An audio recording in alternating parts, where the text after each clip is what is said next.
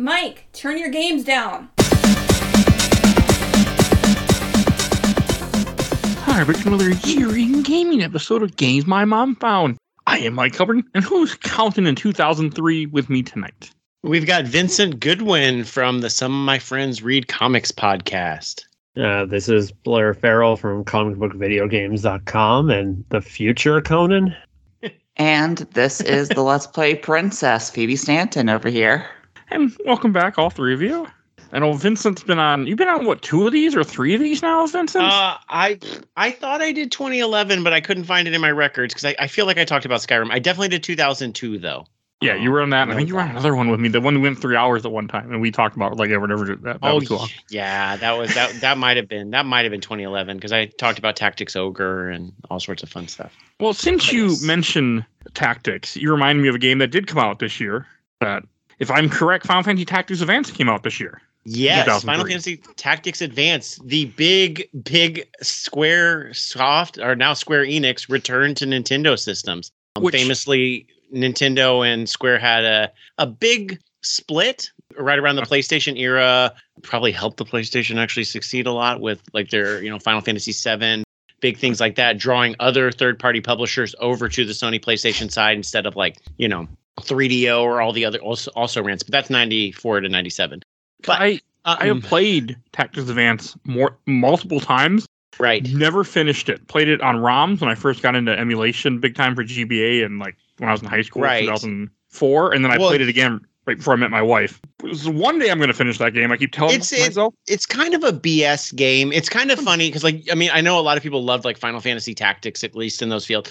And Advance isn't really a sequel, and it's framed as these are characters transported to a world. The first mission is a snowball fight. Yep. And then there's isekai. Yeah, isekai, exactly. That's the word. Thank you. And then you have judges every level being you can't use swords this level, which I'm is fine, but I wish the game just prevented you from using that rather than you doing it and then you getting a yellow card. You get punished. Yeah, so I was that's I would rather it stop me. It's kind of a weird game. Tactics Ogre is better. And then Fire Emblem, another 2003 game, is also better. So it kind of gets lost in the shuffle. I keep telling myself I'm going to beat it one day. When I met my wife, I was playing it a whole bunch during what I call my depressive time. And I was just sitting there, and then I was just sitting there playing it. And then I met her, and I never went back to it. And I'm like, God, one day I'm going to put this in the show and make myself finish it. But we'll see. You should definitely. A2 ever? Oh, sorry, Phoebe. You should definitely finish it, but you should not 100% that game. Oh, God, I don't 100% anything. There's 300 missions in that game, and it gives you a secret ending. It's not worth it. That's what YouTube's for. So it is. Yeah, it's a wild game though historically because that is Square's first thing, and Square ended up making Crystal Chronicles the following year or in 2003 in Japan at least, and that was Square's first console game or first Nintendo game in 6 or 7 years. But they really wanted that Game Boy market. And so they made Tactics Advance. They ported all the other Final Fantasy games, although later than 2003. And then Sword of Mana also came, which I think is a remake of Final Fantasy Adventure, if I recall correctly. The first Game Boy game, which is also Secret of Mana 1, Seiken Densetsu 1, also came out for Game Boy Advance in 2003. And now we got the whole trilogy finally. Right. Any history with this game? Sword of Mana, my roommate played it. That's it. Sorry. I have absolute zero history with this game. But the only thing I just want to make sure we didn't pass you up in case you didn't say. The only thing I got from that conversation is that Naughty Dog stole opening their game with a snowball fight from this game. Hey, a good idea is a good idea.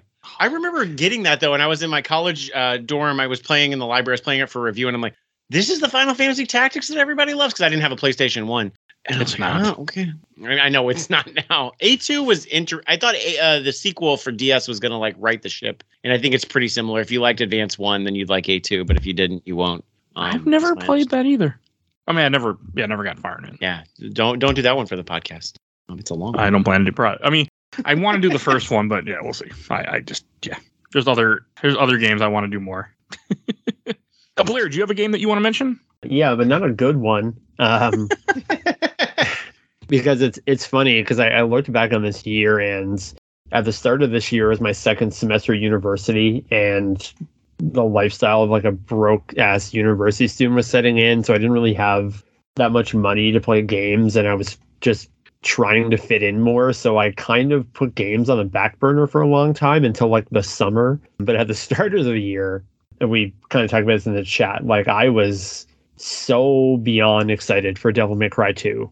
And I remember reading the reviews in EGM, and it got like a 7 and a 6, and I can't remember the other reviews, and I was floored. And I never got to play it until a few months later, and I was like, I don't understand how it got these scores.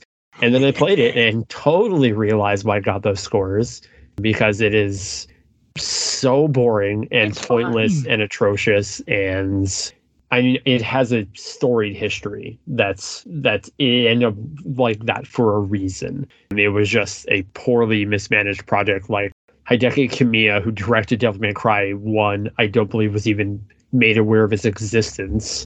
And the person who I believe is now in charge of Devil May Cry, I don't remember his name, he actually saw through to the finish line. And I mean, he gets a lot of flack for that, but it's like, you can only polish a turd so much. Like, it's functional, but it has no soul whatsoever. And the only way it's like the Matrix sequels that like it constantly gets putting on Devil May Cry compilations, and the Matrix sequels aren't as bad as what people make them out, but it's like this game would be totally forgotten if it wasn't for like Devil May Cry compilations and trilogies.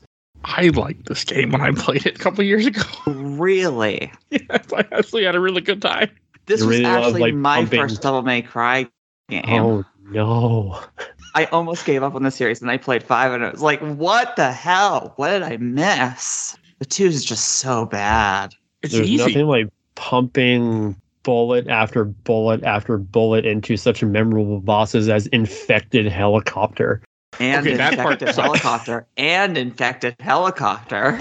And Infected Tank. It's been a while. I just know that I didn't hate this game, and I beat it with both characters, and I was like, that was kind of fun. Put all of your levels into the guns, and you win. That's fine. Easy games. There's nothing wrong with some easy games. I want to put it on the show Games are not just because found. I want to hear us talk shit about it for an hour, but one day. Vincent, do you have anything about Devil May Cry 2? No, I never. I was not really in the Oh. PlayStation ecosystem at this point. Yeah. I bought a I graduated high school in 03, and I bought a PlayStation purely for the DVD player. And I bought the PlayStation's number one piece of software, the Matrix movie. And then I bought GTA 3 and Jack and Daxter, and that's all I was playing on the PS2 in 03. Okay. So, it was a pretty good year for me. You weren't playing this turd in 2000. No, I never actually played a Devil May Cry, and Don't like start my with this history one. with Platinum games probably would say that I wouldn't like it. So I'm never gonna try it. So I played 1, 2, 3, and 4, and the reboot thing, whatever you want to DMC? call it. Yeah. Yeah, I like that DMC. game. The I heard that secret one was best good. Devil And May Cry graphically, it game. looks nice. It's a good game. Yeah, it's it the was a secret good best game. Devil May Cry game. I don't know about that, but it was a good game. You should still play 5. I haven't played 5. I You want should. to. I just, I'll get to it. Mostly because of this show, I go for older stuff. That's so I Oh, just fair. never get around to it. DMC is a decade old. God, I'm flies when Was you're that a having fun. Huh? PS3? Was that a PS3 era game? Yes. It was, and then Yeah, it was then in that 360. PS4 era where they're just like, we don't have anything to put on these machines, so here's a better version of Tomb Raider and a better version of Devil May Cry and a better version of The Last of Us. Mm-hmm. And hey, don't wait. There's more. You get Last of Us again on PS5. And now PC and Steam Deck. Fucking Last of Us. That's a whole nother thing. Oh, Vincent, do you have a game that you want to mention? Oh, sure. So I actually would like to talk about my most expensive game I've ever owned. I own 2 copies of it. Ninja 5.0. Ninja 5.0. I was all in on the beginning. I saw Ninja as a 5.0. I love Hawaii 5.0. I love ninjas. This sounds awesome. Let's go. And for some reason, I was working at my website. I got sent 2 review copies back to back. Box is completely smushed. It's complete in box. They didn't look good. I was playing it like on the way to like a Foo Fighters concert in the back of my friend's car. I'm on my GBA SP, which also came out this year. We can talk about that a little later. But it is a cool like Ninja Bionic Commando style game. It is super expensive. Last I checked, like $700. Yep. And I owned 2 copies of it, and I gave away one on my website for a contest prize, and nobody entered because nobody wanted Ninja 5.0. But it is a highly sought after GBA game. If I collected so- games, I'd take you up on that offer, but I don't collect games. The box is in not good condition. I'll tell you that right now. Hudson's PR did not care about their shipping, but it's a pretty cool little ninja game. I highly recommend acquiring it in whatever way you could find a way to acquire it. I don't It's pretty recommend cool. eBay, so. Yeah, not eBay. I would not recommend it that way. But it's fun. So I would recommend Ninja 5.0. Okay.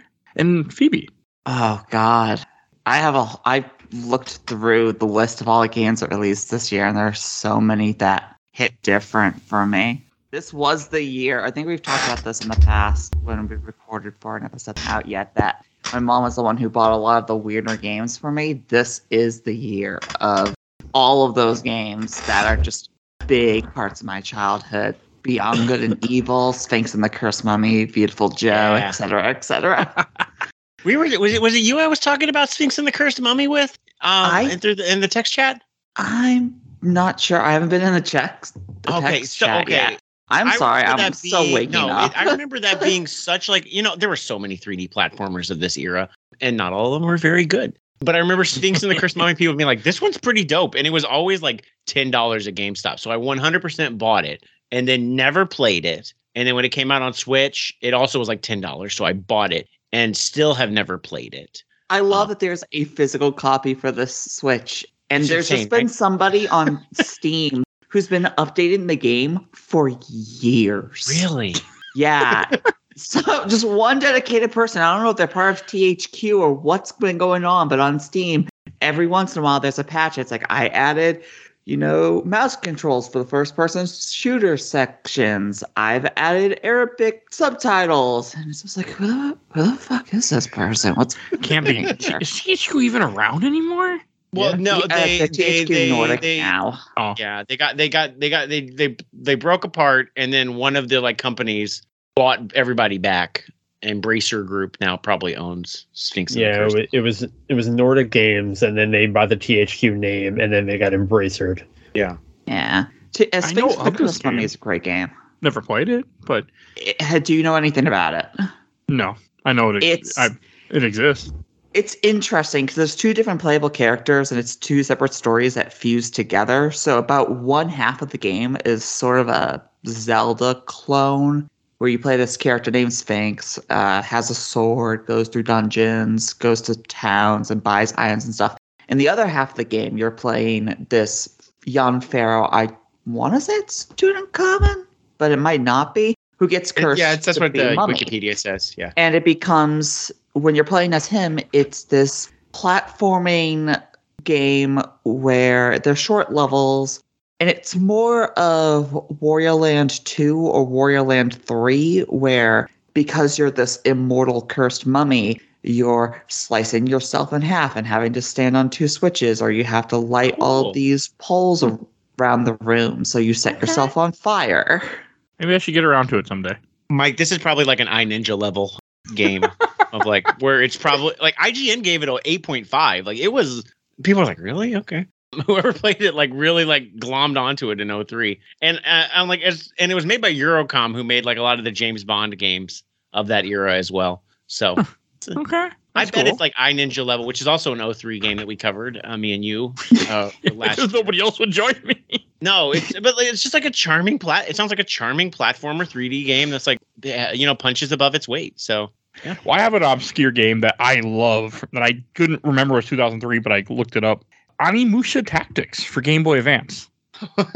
It's a tactics RPG set in the Onimusha world for Game Boy Advance that I freaking love this game. I played it when I first got an emulation in high school. And I remember my friends like, why are you playing this crap? You could be playing other stuff. And then I stopped playing it. And then 5 years ago, I think it was right before this podcast started or during the podcast, I don't remember. I played it on my phone and I went through this whole game. And it's a really, really good strategy RPG that people do not know of, and it's great. I know of it, but I've never played it because I used to go on the Capcom website. No, I'm not very good at these games. Well, the good thing about this game, which it doesn't tell you, but I had to find out through the internet, is if you die, you keep all the experience you get, and then you just redo the mission. So nice. There's parts in this game where I would just keep dying because I couldn't beat the mission, and then eventually I would just be strong enough. That's awesome. But doesn't explain that at all. That's a Dragon Quest model where eventually you're just going to have the XP to kill the whatever you're going to kill if you just keep beating your head with it. It sounds like a bit too much work. It's not short either. But how does it fit in with the Onimusha legacy? I don't. The only one I ever played is the first game, which I did for the show. So I don't really know. I know you fight Nobunaga, but it's not like Nobunaga's Ambition.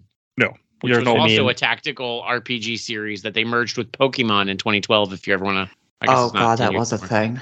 That's like saying, Pokemon Conquest. Yeah. It's like he Pokemon teamed up to yeah, it was insane. It was like you could just made a Pokemon Tactics game, but they're like, no, we got to throw Nobunaga in this. Yeah, definitely. It's a good game. I highly recommend if you like tactics RPGs and you never played it, which is probably 90% of the people listening to this episode or 99%. Pick it up. I mean, you don't buy it, but pick it up other ways. Acquire it, yeah. You can't buy it. Onimusha was like Samurai Resident Evil, right? Yeah, like with like the static screens and stuff. Yeah, it has the enemies. Samurai Devil May Cry, I guess. Eventually, your character can turn into an Onimusha, which you literally have to do to get through a level, because if you don't do it, he won't survive the cannon hits that a mission makes you. I mean, it tells you should transform, and I didn't want to. Well, you can't beat it if you don't do exactly that. But no, it's just a tactics RPG, but I fell in love with it. There's no job classes. You just have certain characters that have predetermined jobs, which I prefer, and you just go through this game. So, yeah. And it's really good. And I played it on a phone while I was pushing garbage back and forth a whole bunch of times. Nice. Because my job, I had to go out of the building, outside, down half a block, go inside a building, take an elevator down, go down a hall, dump the garbage, and go back with this cart. So I used to play on my phone the whole time and take my time when I was doing it. I got a lot of emotion in that way.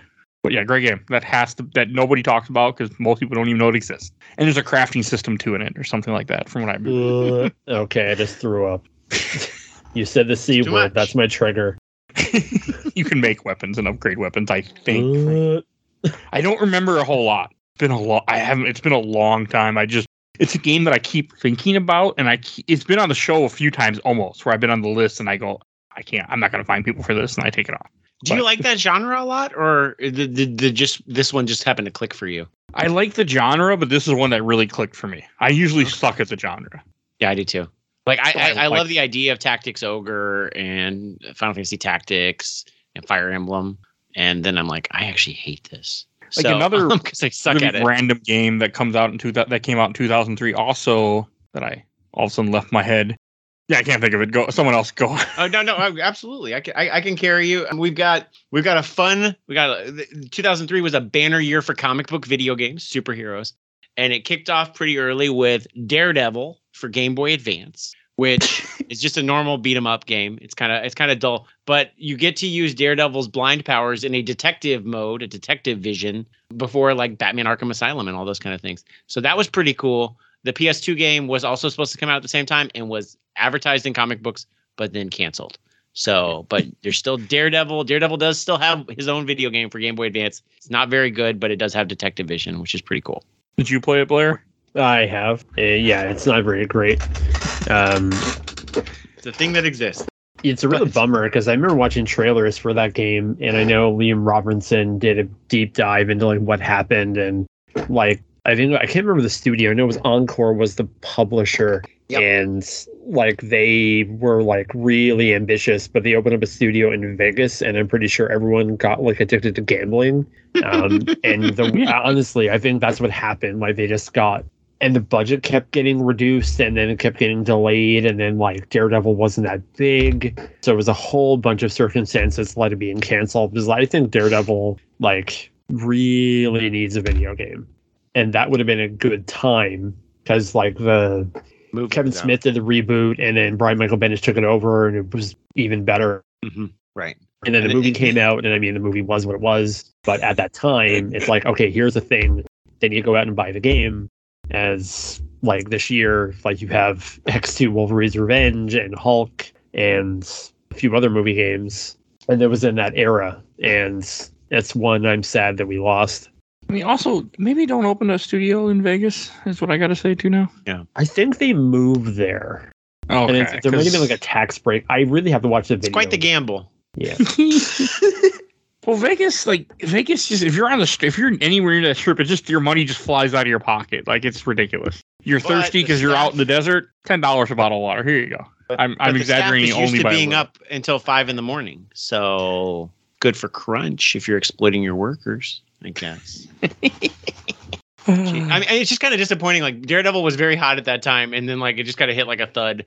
And I always forget the movie exists, let alone the Game Boy Advance game. So it's there. It's a thing. I didn't even know there was a GBA game. So hey. Yeah. Yeah. Well, because everybody I think video of the PS2 game dropped or leaked a couple years ago. And so everybody's talking about it. I'm like, no, there's still a Game Boy Advance game. It came out right around then. So, but it's not very good. Not like our other great banner game, Batman Rise of Sin Shu, which is also not good. I don't know what the publishing history. There were so many bad Batman games on the GameCube. I will argue with you and say if Batman Sin Tzu came out in the era of downloadable 360 games, that game would have been a hit. Okay, I'll agree with you there. It shouldn't have been like a $50 game at the time. I'll agree with that because there was now I'm going off the radar. There was like a Watchmen game that was downloadable with Shark and who. How is that? I'm going Never off. played it. It's not great. The end is nigh or whatever it's called. Yeah. Just a basic beat 'em up. I've played Batman Rise of Sin Tzu recently, and because I kind of am nostalgic for it because the year it came out, it dropped price pretty fast, and I didn't have a lot of money to buy Christmas gifts. And my brother was coming home, and I was like, my brother loves Batman. I love Batman. This game is $29 brand new. So I bought it for him, and that Christmas we just played through the entire thing. He was Batman, I was Nightwing. It was incredible. But beyond nostalgia goggles, I just played it recently, and it's a beat 'em up, but it has a very robust combat system with really fun timing. The cutscenes are really sharp. It really sucks that you can be the different members of the Bat family, so you can play as Batman, Robin, Nightwing, and Batgirl. This is all set in the animated series style. But in the cutscenes, they're just pre-recorded, so it's only ever Batman. So if you're just playing through Batgirl, Batgirl doesn't get her own cutscenes. But there's lots of unlockables. There's lots of costumes and icons of Mattel toys that were coming out at the time. I just think came out at the wrong time. Because I think if this would have came out $10 in the 360 era for extreme nostalgia for Batman the Animated Series, you can play these 4 characters. It would have been a different conversation. And this is also such an interesting project coming off of Batman Vengeance, which came out in 2001, where that game was an action platformer, first-person shooter vehicle game with fighting game elements. And it's not great. And the cutscenes are really bad.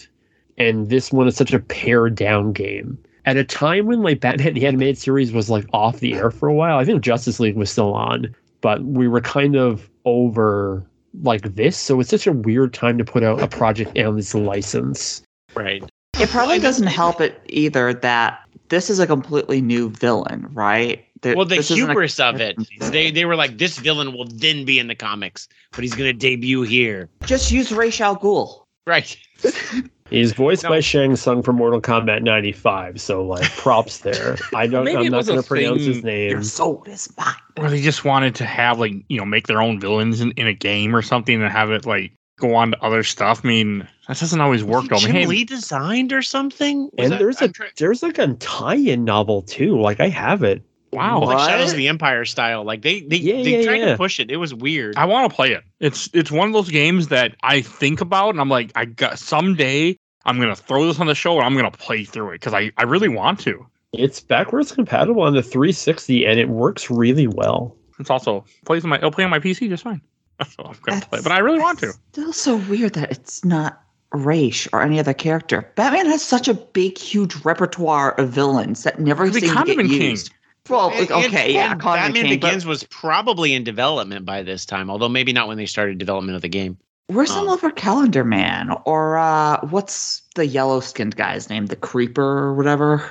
Oh, I know who. Is it the Creeper or is that? I want to say he was Jack Ryder, and I think something happens. He's on the animated series. But he's really good in the animated series, too. They have Jeffrey Combs back as Scarecrow in this. It's great. Okay, that you got me interested, Blair. I'm gonna have to. Jeffrey Combs is amazing. To look this up now. Oh, but I remember the game I wanted to mention that I completely blanked on. Advance Wars 2 Black Hole Rising came out in 2003. Might actually come out this year. It's a month away. Never played it. I want to, and I keep telling myself one day I'm gonna play it. Yep. Yeah, that's You all. do it now legally. Yeah, he's about to come out on the Switch in April, whenever this Supposedly. airs. Yeah. But I got Advance Wars 2 because I loved Advance Wars 1. It hit really well for me. It just hit at the right time, and I was, and we covered that episode, Micah, last year. But Advance Wars 2, I went on a cruise with my parents, and I was too cool for school, and I also was sick as a dog and got seasick, and so I stayed in the room the whole time and watched Two Towers and Daredevil on loop in the room while playing Advance Wars 2. And I had a pretty good time, if I'm going to be honest. It's a cool game because it expands. You have like the COs. You're only like on the orange or red team or something. You get to have different separate levels where it trades off, kind of like the new Mortal Kombat games, where you do like a couple missions as the red team, like Andy and Max and whoever, and then you jump over to play as Sammy's not the green group, and then the yellow group, and then the other group, and the blue group. So it's a lot more diverse in the CO powers. It's a much better campaign, I think. I really want to play it, but it's also like 20-hour game. So yes, it's a very long game, and if you're not good at strategy RPGs, you probably won't like it. Well, but yes, but it just. Oh, and before, because I need to stop talking, but I have to mention one other game that just popped in my head, and I'm curious if any of you guys have any idea what this game is. Know this game called Chaos Legion for PS2. It came out in 2003. It's a Capcom game that's like a Dynasty Warriors clone. Am I wrong? And you can summon enemies. I only know it because a friend of mine had recommended it, and I actually have a copy of it near me, and I never got around to it, playing it for more than like an hour. And you get it. There's a character you get with gut, like your main guy has sword and looks kind of like Squall, and then it's like a Devil May Cry type clone, and then you have the other character is a girl with a gun that just shoots constantly. Oh no, Devil Kings. That's the Dynasty Warriors. Oh yes, yeah. But I think Chaos Legion, I think it's Capcom also. Yeah, but that's also they both are. Yeah, my roommate has it, and I remember she was a fan. I know the cover, but I can't remember like what the actual game is. It's just an action game like Devil May Cry, I think, from what I'm seeing. It's nothing. I've never. It's just one of those games that I like. It's another one of those games that I think about, and I'm like, I should really go back and play this one day and put it on the podcast, but it's just so obscure, and I'm like, but yeah. Just one of those weird games that I didn't realize came out this year, but as I'm going through the list, I'm like, I had to mention it. Phoebe, is there a game that you want to mention we haven't brought up yet? Oh, God. You and I have done an episode all about one of them. Oh, is that 2003 also? Yeah, Bowtie. Oh. Besides that, man, I'm surprised nobody's talked about the fact that Wind Waker and Aria of Sorrow both came out this year. It's because I didn't play either in those years. I never had a GameCube until Christmas of 2004. I never played Aria of Sorrow until I got a DS Lite. I had the Castlevania 2-pack. And Wind Waker I never played till like 2004. But yeah, Aria of Sorrow is... I think it's like Circle the Moon was gorgeous, or it had great music, but you couldn't see it. And Harmony of Is it Despair or Dissonance? Dissonance. They bumped up the contrast, but the music suffered. And Aria of Sorrow was like the perfect combination of the two. Right. Yeah, I loved Circle of the Moon, and I'm kind of like a weirdo, I think, in that regard. And my Game Boy, I always actually was able to see it pretty well. So I had a different experience than most people. But I loved Circle of the Moon. It was my first Metroidvania ever. I never played Symphony. I never played any of those. So I was mind blown by it. And then really, really disappointed by Harmony of Dissonance. So I completely bounced off. I never even checked out Aria of Sorrow until much, much later. And then compared to Dawn of Sorrow, which is the DS game that I think came out the next year, which is a little like overwrought with like touchchscreen bullshit. Like Aria of Sorrow is such a good, solid game. It's weird also because it's like Castlevania of the future. Because it takes place the latest point in the timeline currently. Right. Yep. It's just a solid Metroidvania. They start fucking with the formula by the time you get to like Portrait of Ruin and Order of Ecclesia. So like Aria of Sorrow, of that branch of Nintendo Metroidvania Castlevanias, it's the best. It's really, really good. It also has a surprisingly strong plot, especially since it's a Game Boy Advance game. But it's a good game. The idea that they locked Dracula's castle away and permanently killed him because he's no longer attached to his castle. So you're the reincarnation of him. That's such a cool idea. And the fact that they actually tie everything together by the end with the rest of the lore to the point that you kind of permanently kill the castle. That's such a cool idea. Until the next game, but yes. That's what I love about It's a different Dawn castle. Yeah, That's what I love about Dawn of Sorrow, because if you get a quote-unquote bad ending, you get to play as Julius, Alucard, and I And can't Yoko. remember her name. Yoko. Yes. Yeah, Yoko. And it's essentially like Dracula's curse, and you have to go kill Soma. And it's one of the best bad ending bonuses ever. I thought you got that for just being the game. Maybe I'm wrong. there's like another ending where like, because I know this has multiple endings depending on, I've only finished it. I haven't finished it in a while. I was actually playing around with it today on the Castlevania Advanced Collection, which is That's so worth great it just that, for this. that exists. That makes me happy. I bought it Yeah. actually, which is just because I wanted to support them. Yeah, and I remember I was just looking at them like the Steam sale, and it was like $11.99. I'm like, that's too much for that. And then I'm like realizing like, oh yeah, Aria Sara's on that. Aria Sara's worth $12. Aria Sara's Aria worth Sara. $20. The Circle of the Moon Circle Moon's for great, too. $12.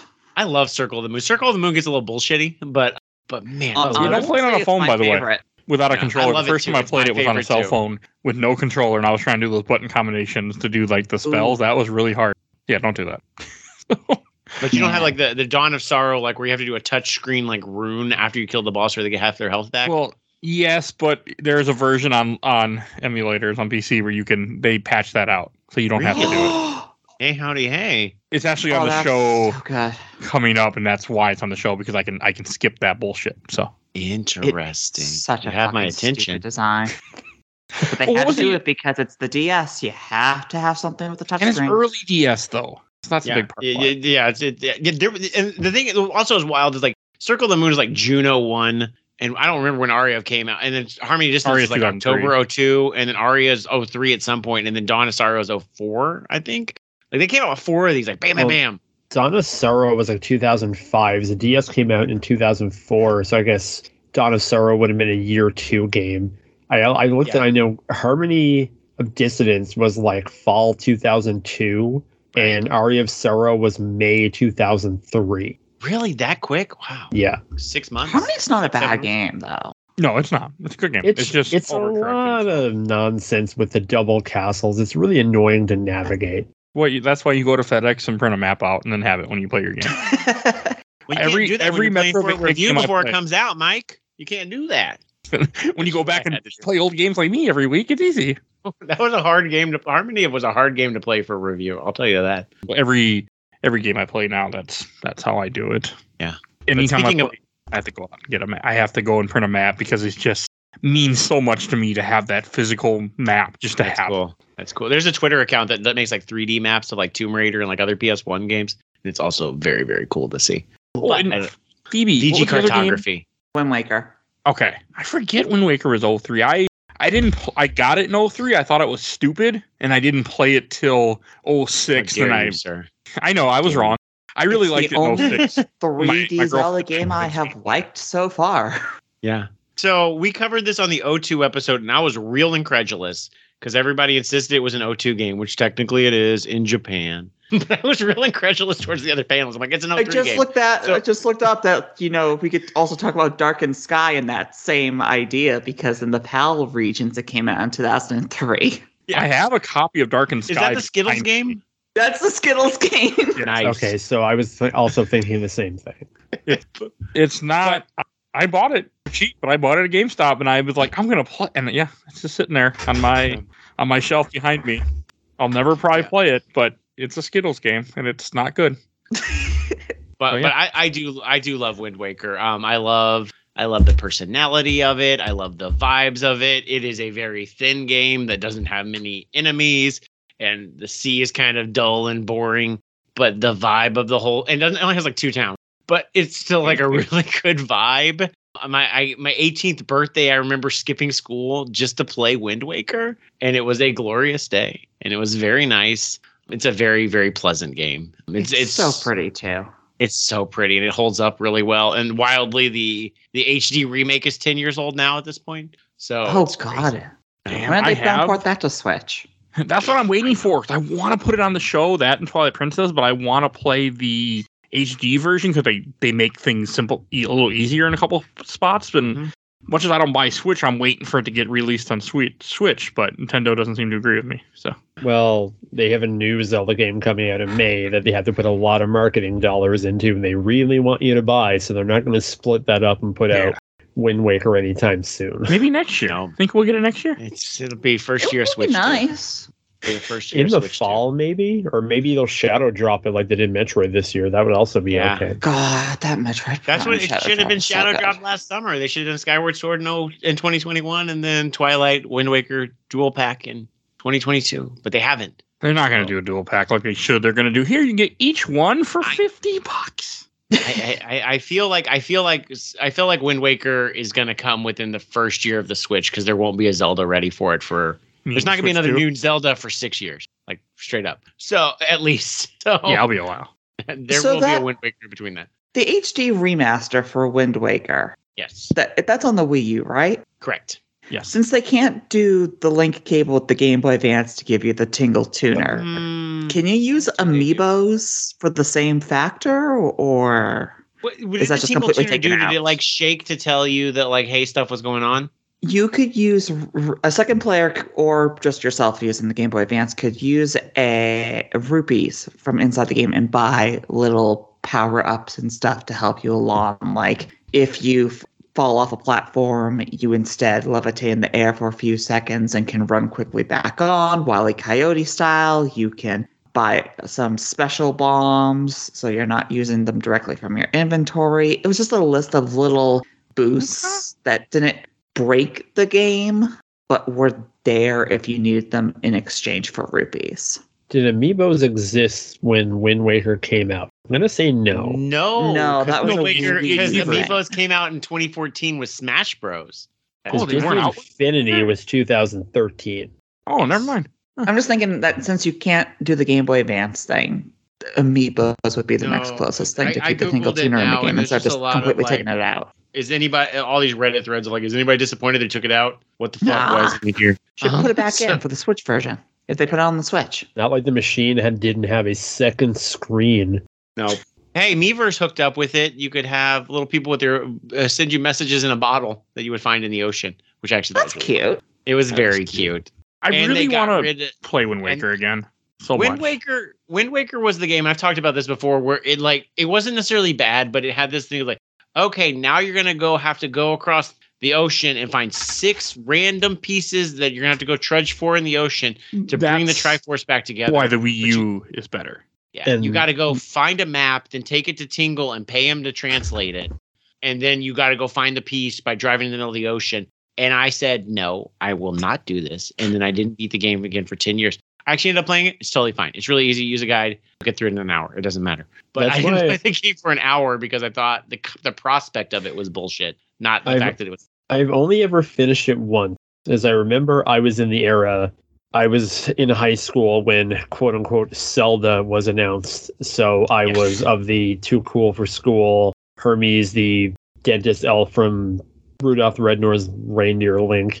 But then my friend got it and he was like, no, it's really good. So when I got my GameCube in 2004, like this and Metroid Prime and Mario Sunshine were all like $20 games. So that Christmas, I got it and I just was mesmerized and loved it. And then every time I've tried to play it again, I just constantly lose steam and just give up. I've never been able to finish it again, even though I know a finish is really strong.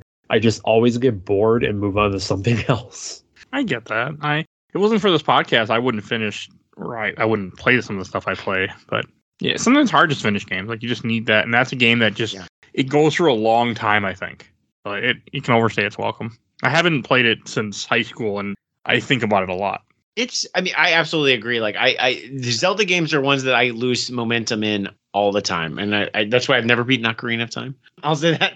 But yeah, and even Wind Waker's a pretty short one compared to Twilight Princess and Skyward Sword. So it makes it like my favorite of that type of 3D Zelda. Now Breath of the Wild is broken. I would say Wind Waker's my favorite of that. Oh, and I have 2 games I want to mention quick that came out. One that's really quick that I doubt any you guys know about. Otogi that came out in 2003 for an Xbox exclusive game from original Xbox. OTOGE? OTOGI, Otogi Myth of Demons. You're like I don't know, you fight a bunch of monsters and it's like a Devil May Cry style game and it's really damn cool, but it's locked to the Xbox and it might be backwards compatible in 360, but I don't know. I've heard of it. I probably saw it in reviews on the run. And I've also got it mixed up with Okage the Shadow King, which was a PlayStation 2 game. Yes, At which some is point. I've played as on other systems, and I have it on other systems. But no, it was just a beat 'em up game that a friend introduced me to, and I've always been a big fan of it. And the other game that I want to mention quick that you guys might be familiar with, that I will praise this game every chance I get. It's Teenage Mutant Ninja Turtles for Game Boy Advance, which is based on the first season of the 2003 show. Oh, how's the Game Boy Advance version? I had the GameCube version on my list. It's really, really good. Is it good? I emulated it back in 0304. I played it again since then. It's broken up into 4 levels. It's kind of like it's a side scroller beat 'em up, but you have different levels that are based on some of the early episodes where you play as the turtles. And I've always liked it. And I actually want to go back and replay it again for this podcast, but it's just a really cool game. And it came out in 2003 also. The DBA definitely seems like the system for really good TMNT games, because there's a TMNT game as well for the 2007 movie on the GBA, right? That's supposed to be really good. It's by the Scott Pilgrim people. Is it really? Yeah. It looks exactly like Scott Pilgrim. I'm gonna have to emulate this now. And is that same people from that team ended up making Shredder's Revenge also? Yeah. Yes and not no. the exact team, but I think people. That's what I may have heard. So, Mike, Otogi is backwards compatible on Xbox Series X and S, and I believe you can buy it digitally on the store for $19.99. That's I cool. just saw that right now. I was just That makes me online happy right now. because It's I a just From found out Software that joint. I can play it other ways now, and I'm gonna go back and play it because I've always it's been a game that's been on my list to play forever, and I'm not gonna hook up my old Xbox, and that's cool though. I'm glad. I'm always happy when games are re-released digitally different ways so people can experience them. This is Makes why me happy. Released, they just never got rid of it. It's more probably they never. That's fine. No, that's great though. That's the great thing about the Xbox is there's like crazy things on the Xbox. And Blair, Panzer by the way, Dragoon Orta on that machine. I know. They also have one of my favorite games ever that's going to be on my top 3 for 2003 is SSX3 is still available on the Xbox store. You can buy it right now and play it on your Xbox Series X in glorious 4K. SSX3 is so fucking solid. It is such a good snowboarding game. It like elevated, it like turned it slightly into an open world game where like you go down the mountain and then you can start different races based off the branch, or you can go to different like tracks. And then you can press like the Y or X button to like zoom backwards like 5 seconds if you really, oh shit, I missed that turn for my level. And so it took everything out of a menu, and it has like great stat progression. It was just, it's the peak of the, and that's pun intended, I guess, the peak of the SSX series is SSX3 Chef's Kiss, regularly $5 on sale on the Xbox store. It's great. They never deleted it. You have to look into that. So, and Blair, do you have any other games that you want to mention? I was going to segue into one, but I think I'm going to save it for later and do something smaller because this is kind of cheating, but also kind of not. So in 2002, there was a Superman game that came out called Superman Shadow of Apocalypse. Based on the Superman animated series, it's a very strong 6.57 out of 10. I consider it my favorite Superman game. In 2003, it came out on GameCube. What most people probably don't know, well, they probably forgotten this game exists. The GameCube version is a quote-unquote director's cut that's not advertised as such. It added difficulty levels, which the PS2 version didn't have. It offered progressive scan support and behind-the-scenes stuff. So it's like secretly the best way to play one of the best Superman games. Keep your eyes peeled because I'm kind of working on something about it. Trying to keep down low in case it doesn't happen.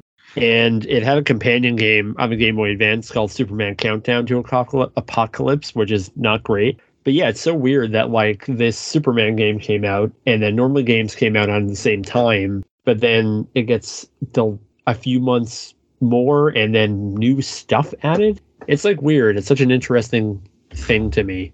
No, that's cool though. I think we might have talked about this game before somehow, but yeah, it's one I've never played. I don't really follow Superman stuff in general, but that's cool. Oh, well, you should change that because Superman is just absolutely the best. And no, this game looks interesting. I'm looking up videos right now about it. This actually looks pretty cool. I'm gonna have to try this someday. Play it on GameCube. I would. Well, not Dolphin on emulator GameCube, works but really yes. well. FYI. On your Steam Deck that I know you have. Yes, that's how I would play it. That's how I play everything. If I can help it, everything is on Steam Deck. I don't know if this is breaking the rules, but so I think 2003, I think it was started in North America. The Mega Man Battle Network anime started broadcasting in North America, I believe. There was an anime of that? Oh, Yeah, yes. It has And multiple seasons. right now, Really? check your local listings. It's on YouTube, yeah. Capcom's Twitch channel is streaming marathons of it. They've been doing it all week. And it's on their YouTube channel in preparation for the Battle Network Legacy Collection coming out next month, which I guess has Mega Man Battle Network 3, which came out in 2003, Yes. which was the And first Network one where they... Transmission. Yes. Which we're not is... going to talk about. Is that the GameCube Yeah. game? That's the GameCube game that sucks. It's really hard. I Battle Network have 3 is... completely skipped all the Battle Network stuff. I Oh, have. they're good? Well, I wouldn't say they're good.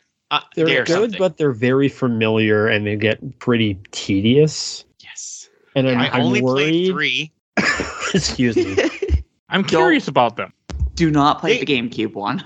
No, that's like a 2D platformer. It's weird. It is an open world game that plays like the other Metroid games. Or not the other Metroid games, sorry. The other Mega Man games. But it keeps the Battle Network system. So you are fighting Mega Man 1 style bosses. But every few seconds you have to, shut your brain off, pause it, and bring up your chips to actually be able to use some of your special attacks. Weird. And this was the year when because Mega Man Battle Network 1 and 2 came out, and 3 was when they got bold and were like, we're going to Pokemon this and just have blue and white. Mhm. And then the year after it was Red Sun and Blue Moon, then Team Proto Man, Team Colonel, and then Cyber the two Beast Cyber Beasts. Falster and Cyber Beast Gregor, question mark? I was checked that So- up. the only ones I haven't remember played them. yet. I don't know why I've never actually messed with that series. I don't have an actual reason. I just never gotten around to it. Don't go too deep into it just because each media format that it's in is a completely different universe with completely different rules. I don't know how, one, I really liked Mega Man Battle Network 3 Blue, which I reviewed at the time, and that came out for this year, 2003 we're talking about. I liked that one a lot. I don't know how you would play that Switch game and play all 6 of that game. I feel like that would get very tedious if you wanted to play all 6 Battle Network games. It was that'd be a hard lot. at the time, because I remember I got Battle Network 1, and then 2 came out a couple months later, and they were coming out every year. Yeah. And the start of every game is they teach you how to play, and it's I know how to shoot, I know how to use my chips. Stop teaching me like a dummy.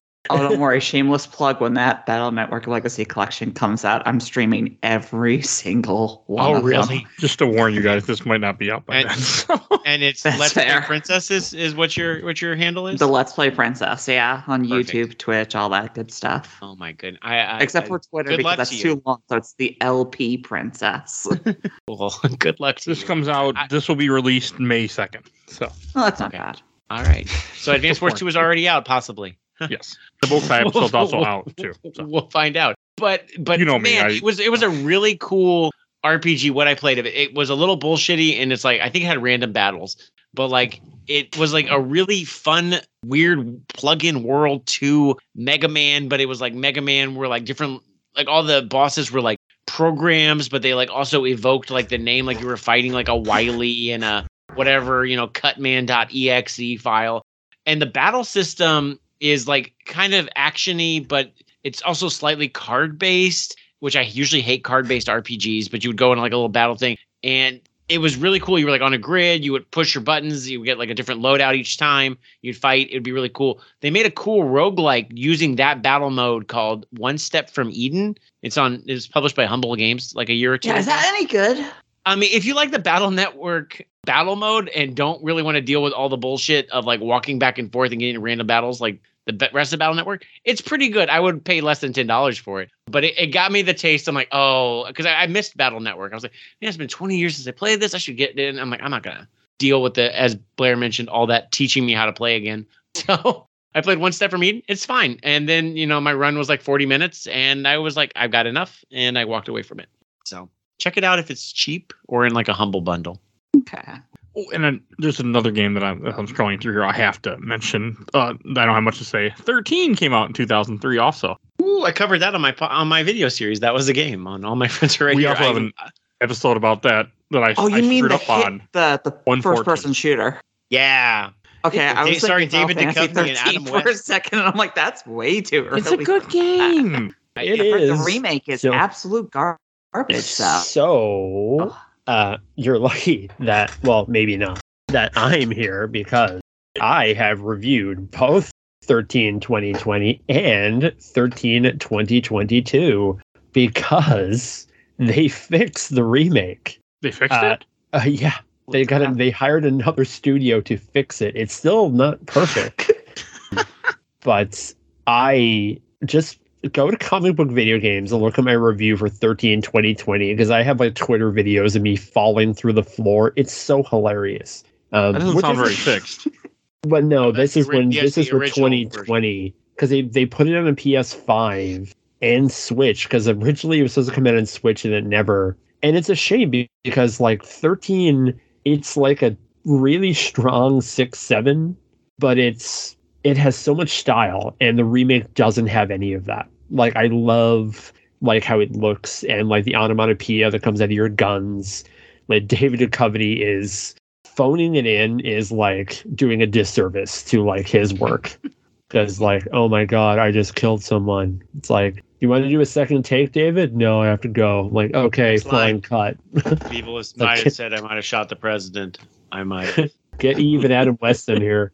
Adam West is great in that movie. This style is so cool. I'm sorry, not the movie, that game. Like, that's quite the game. I was all in on it. I was very excited for 13. The I multiplayer is hated actually it not bad. when I either. put it You for the hated it? show. I don't think it's got that problem. I think where some of the levels are a little too long. Yeah, it was very, very difficult even with save states, and that's Yeah, it gets punishing at points. that's how I judge your game. If I'm having a hard time and I'm cheating, your game's a little too hard. But man, its style was so cool. Oh, yeah. I actually read the era of comic. shell shading. I started checking out the 13 comic because of this, and then kind of lost interest because I Same. felt like the game story seemed more interesting than the comics or the way it was telling it. But and then there were several like 13 movies. There were several 13 movies with like And Val a TV Kilmer, show. Yeah. Stephen Dorff and Val Kilmer. Yeah. What a time! What a time to be alive. Oh, and I never played this, but I'm just scrolling through. One of the games that came out in 2003 is Yu Yu Hakusho Spirit Detective, which I just looked it up. It's like top-down action Game Boy Advance game. I'm in. I love that show, by the way, up until a point. Yeah, it's like the first season of the show, or up until the Dark Tournament. It goes to. It looks like When they fight, what's his name, Toru, whatever. the Goro for the first time. Yeah, then you can stop. The Dark Tournament's good. It just goes on for too long. Yeah, but then it also goes into the fact that his dad's a devil, and That's not till after the Dark Tournament. Then you have the third season volume where then he fights the old Spirit Detective. Then it's after that they finally talk about. Then you have the Demon Tournament where they go into him being a devil. That's when it's fair enough. should have just kept him an awesome person. I also have there's Funko Pops of this, and I have all the Funko Pops for the series. There's not many. There's like 6 of them, but yes. Phoebe, any other games you want to mention? Oh god, we could go down a list. Of course, we haven't talked Let's about take our anything time. like Soul Calibur yet. Is When Soul is Calibur Soul 2 Calibur this year? Yeah. Soul With a Calibur link? 2 was 2003, and Yeah. it's the Holy first shit. one where it has console exclusive characters. You have Featuring Link on Todd the GameCube version, McFarlane Spawn. AIG in the PS2 version, and good old Al Simmons Spawn in the Xbox version for whatever reason. Don't have Master Chief or anything, just put Spawn in it. Brr, brr, brr, brr. Nintendo fanboy here. Soul Calibur 2 sold the best. That's right. Why Because Soul Spawn? Calibur 2 is the best one. Why Spawn? Because Todd McFarlane designed the character Necrid, who is in Soul Calibur Oh, 2. Also, Namco that year, or possibly a year after, I get it mixed up, they were also working on a Spawn game, Spawn Armageddon. Oh, I was going to say Todd McFarlane's Evil Prophecy, but that was Konami. So that's a completely different studio and a completely different disaster. Oh, yeah. okay, that makes Link- sense. I Link was forgot on the that GameCube he one. designed Necrid. The real answer is why not Spawn?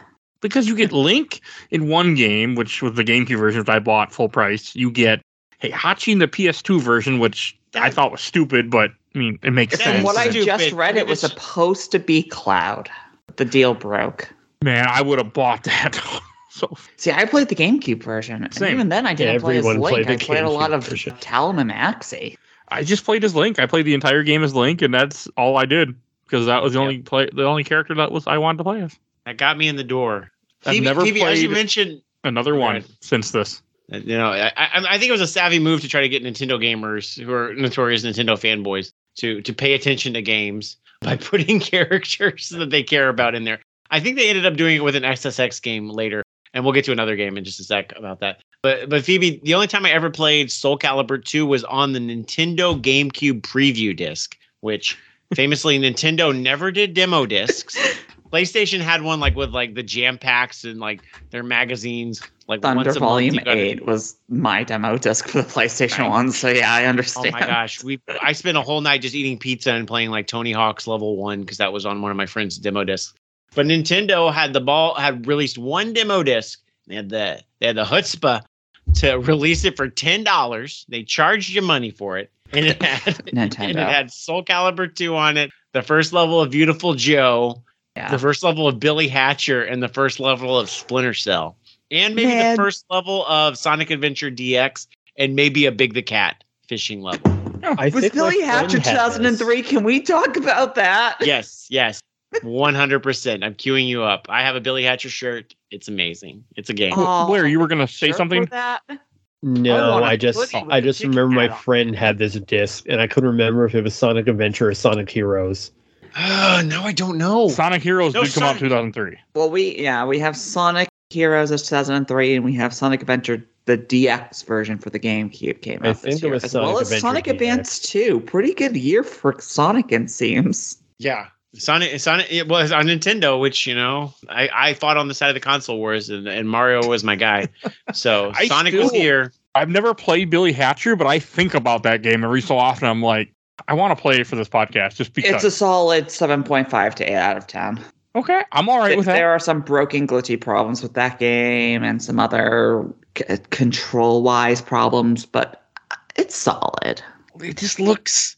I don't know what it is. It's one of those games that I'm like, this just because I loved GameCube because I had a GameCube first before PS2 and Xbox, so I looked at GameCube games more often, but they were always more expensive at EB Games when I was during that era. So I would buy PS2 and Xbox first just because they were usually cheaper. The GameCube always had Nintendo tack added to it. Just imagine Balan Interesting. Wonderworld, but good. It's the I only almost game. bought It's the that only one. game we'll mention whose creator has been arrested for insider trading.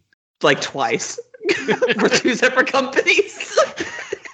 Well, I mean, we've already brought up 13, and that's, problematic Ubisoft. So, and there's probably at least two more games we're going to bring up, from that same publisher. Yeah, Beyond Good and Evil. What's the other one?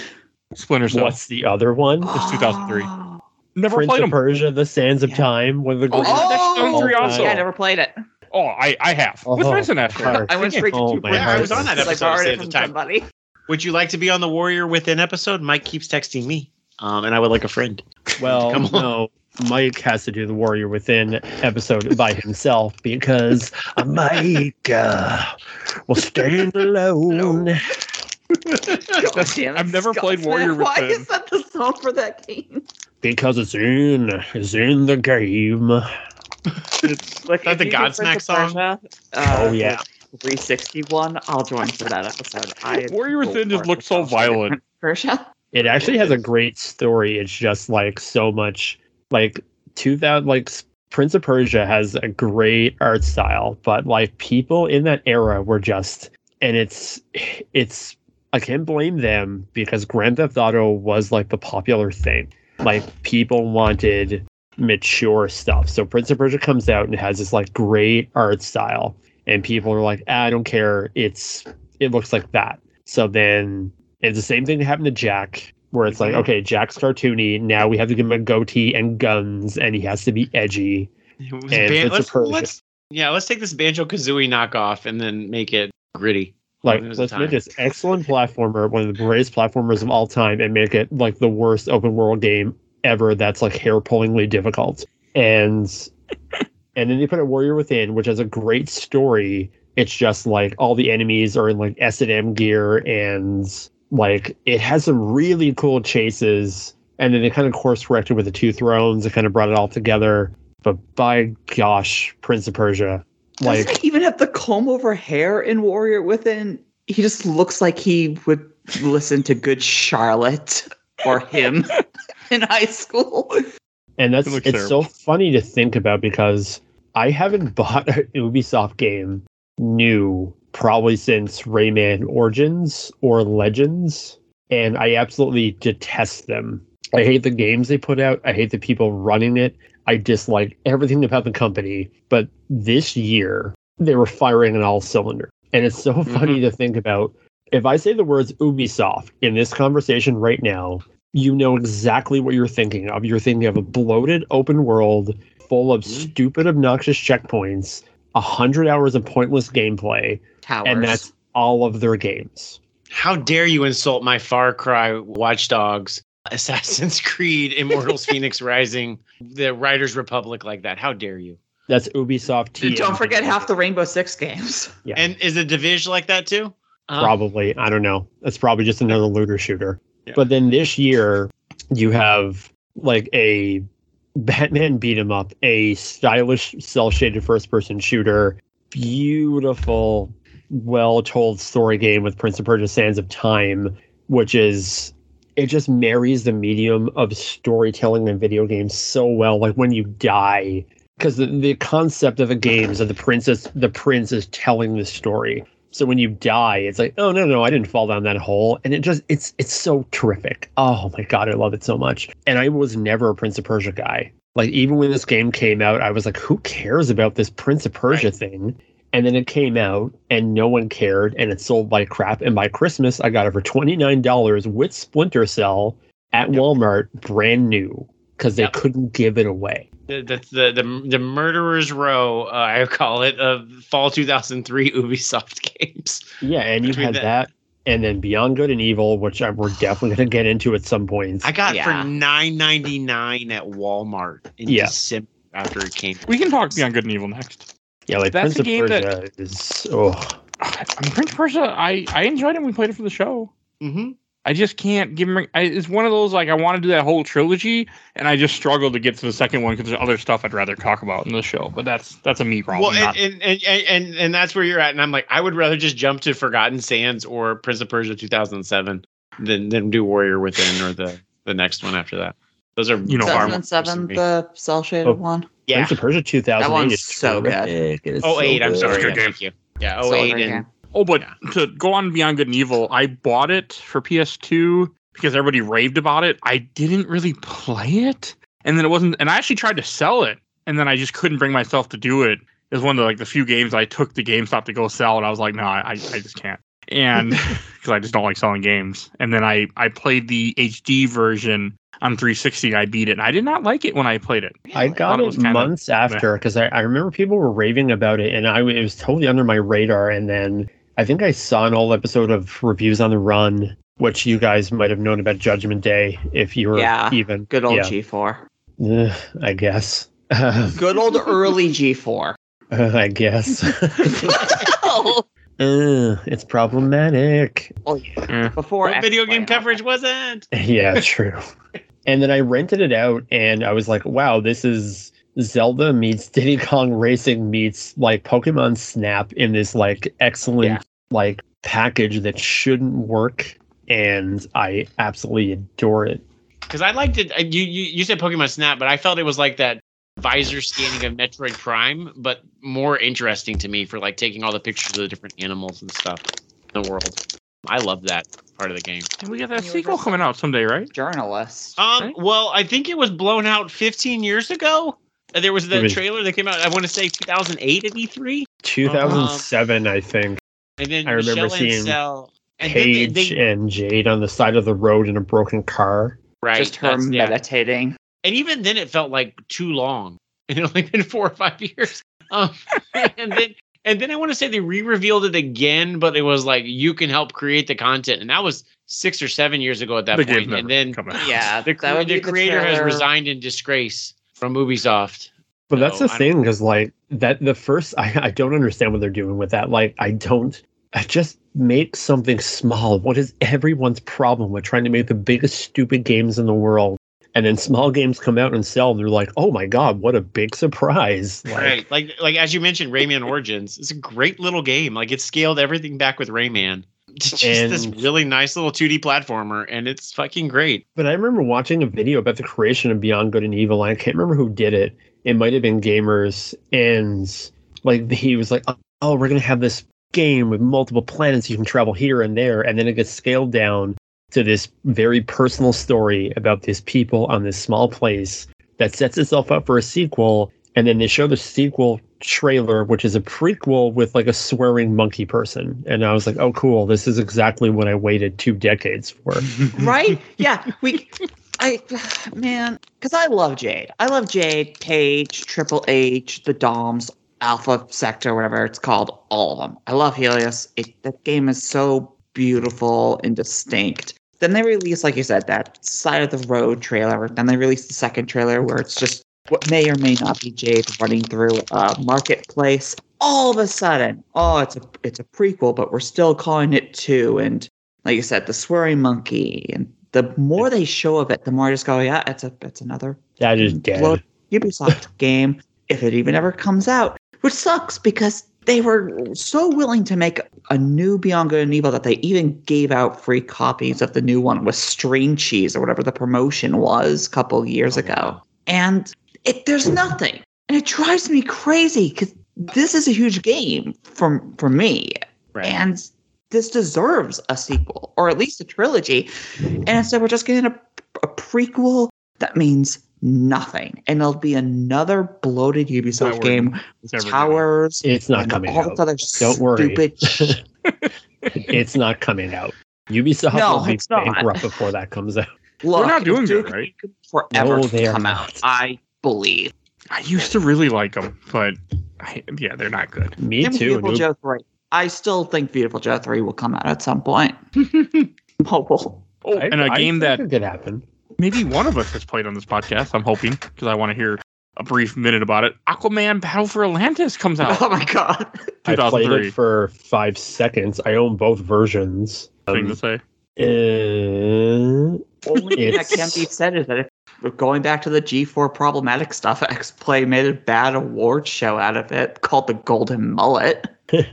I remember this being on X-Play. There's a Yes, museum. 100%. it's I have a copy of it. I think I played it on 360. It doesn't run that well. It introduced me to Ocean Master because I didn't know who Ocean Master was. I mean, that's a good thing. Played by Night Owl 2 in the movie. I really like. I would play the shit out of an Aquaman game, but yeah, this wasn't. Who was asking for an Aquaman game in 2003? And this is someone who loves Aquaman. Yeah. No. Aquaman was a punchline. They made fun of him on Entourage around this time. That's what. Yeah, he was like badass in like Justice League, where he like chopped off his hand to save his kid. Like that was cool as hell. But Yeah, he's a cool character. I know cool it was enough. great. But like from a PN business perspective, Yeah, it doesn't make any sense. PN03 came out in 2003 also.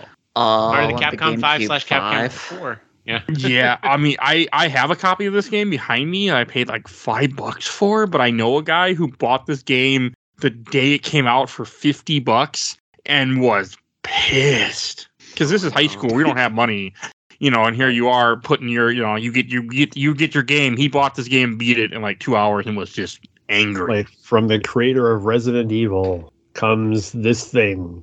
It's not It's like very. I mean, breakdance laser fighting. hey, for $5 or $10, whatever I paid for it at the time, like it was great. I had my little part-time job where I made like $60 a week, and I spent a little bit of it on this game. Like it was fine. But if you bought the game for full price, I feel sorry for you. I just had to mention that it came out. I liked it. I kind of want to replay it someday just because. But yeah, we'll see. I have it, I think. But yeah, This ties a lot to like Vanquish. I feel like Vanquish is probably a better version of this game. Yeah. probably yeah. Vanquish. I've been wanting to play Vanquish forever, but haven't got around to it. That is not 2003. No, that'd be 2000. But also a Mikami game, yeah. It's always available. Yeah. I remember PN03, and I'm looking now that PN stands for product number 3. Man, this was really, they didn't fucking put any time in the naming of this. They're like, No. wait, this is the third product of the Capcom 5? Sure, why not? Because Nintendo Well, I was gonna famously say, made what? a deal with the The What was Capcom that? 5 Was it- are Beautiful Joe, Resident Evil 4, Piano 3, and there are two others. that Killer were- 7. And Was Dark Killer 7 one of And them? Phoenix, something that never came out. Dark Phoenix got canceled. Killer 7's great, which has been on the show. Resident Evil 4 has been on the show. Beautiful Joe has been on the show. PN's the only one that hasn't been on the show. Killer 7, I would love to play. It's on my Steam. You should. You really should. I will always tell everyone they should play the game. We should talk about Beautiful Joe real quick. I don't have a lot to say, but you guys might have more. I played it back when it came out because I had a friend of mine that was a big GameCube stan. He just freaking loved Nintendo. He's like, and he was always trying to convince people to buy GameCube and not PS2 or Xbox. And he got me to buy Beautiful Joe, and I liked it, but I was never good enough. And then it's one of the only games for this show because I couldn't emulate at the time where I couldn't get through it because I wasn't good enough. But yeah, the game's hard as hell. It is. I play. Yeah, I only and know the it from the sequel. demo. Yeah, I only know it from the demo, and then I got really good at the demo level, and then the rest of the game got really overwhelming when I tried to play it the full game. I got it on PS2 and I really struggled, and I think I ended up trading it in, but then I bought it again, and then I just watched a bunch of tutorial videos about how to do things, but when YouTube was around, and then I really got into it, and I got the whole series. I have a really cool, Beautiful Joe Tataku on my shelf that I really like. Cool. Lucky. Yeah, What? No, go ahead, Phoebe. I was trailing. I love this series. I watched the anime a lot. I can do the hand signal that he does. Mention to go baby. I played the first two games. I still love the first two games, but I haven't played the DS one. And that Ash clone that they did at Red Hot Rumble it's garbage. Don't Red play Hot it. Rumble, yeah. Do you have a I- DS? I have the DS game. I would love to get it for the Desume. Shh! Don't tell Nintendo. No, I like. Do you have like a DS console presently? No, Oh, okay. Because is Double Trouble that good? well, no, I was about to say like I think I have a copy, and if you needed it, I would have sent it to you. But like, I have enough stores around me currently that do sell DSs that I could probably get one. I think Yeah, I you also can have also- some of the episodes on DVD that I bought at Canadian Tire up here. Oh, yes. Oh, and a game that I want to mention, I can't say a whole lot about because I've never played it, but it did come out in 2003, and I think about it every once in a while. Command and Conquer General, which is one of the last My roommate Command and loved that Conquer game. games. Not the last, there's a few others, but that came out in 03, which is probably super problematic now because one of the forces you fight is essentially like, it's all on the terrorist type thing, which is probably super fucking racist now. Did that still have the FMV video? So they cut that because I General was don't- like, Remember anything about General other than my friend bought it. He showed it to me because we were big fans of Command and Conquer 1 and we like Tiberian Sun and Red Alert 2, but I've never I don't know if you can even buy Generals anymore. Like I don't know if it exists in any shape or form. It came out this year, so I had to mention it. They've remastered all of the Red Alert early era in the first year, but those are all sprite based, and Generals was 3D based. So Yeah, all the figures were like polygonal, kind of like I guess Warcraft 3 whenever that came out. So I don't know if that Warcraft 3 expansion comes out in 2003 also. Frozen Throne? Frozen Throne? Okay. Yeah, but I can't speak to it.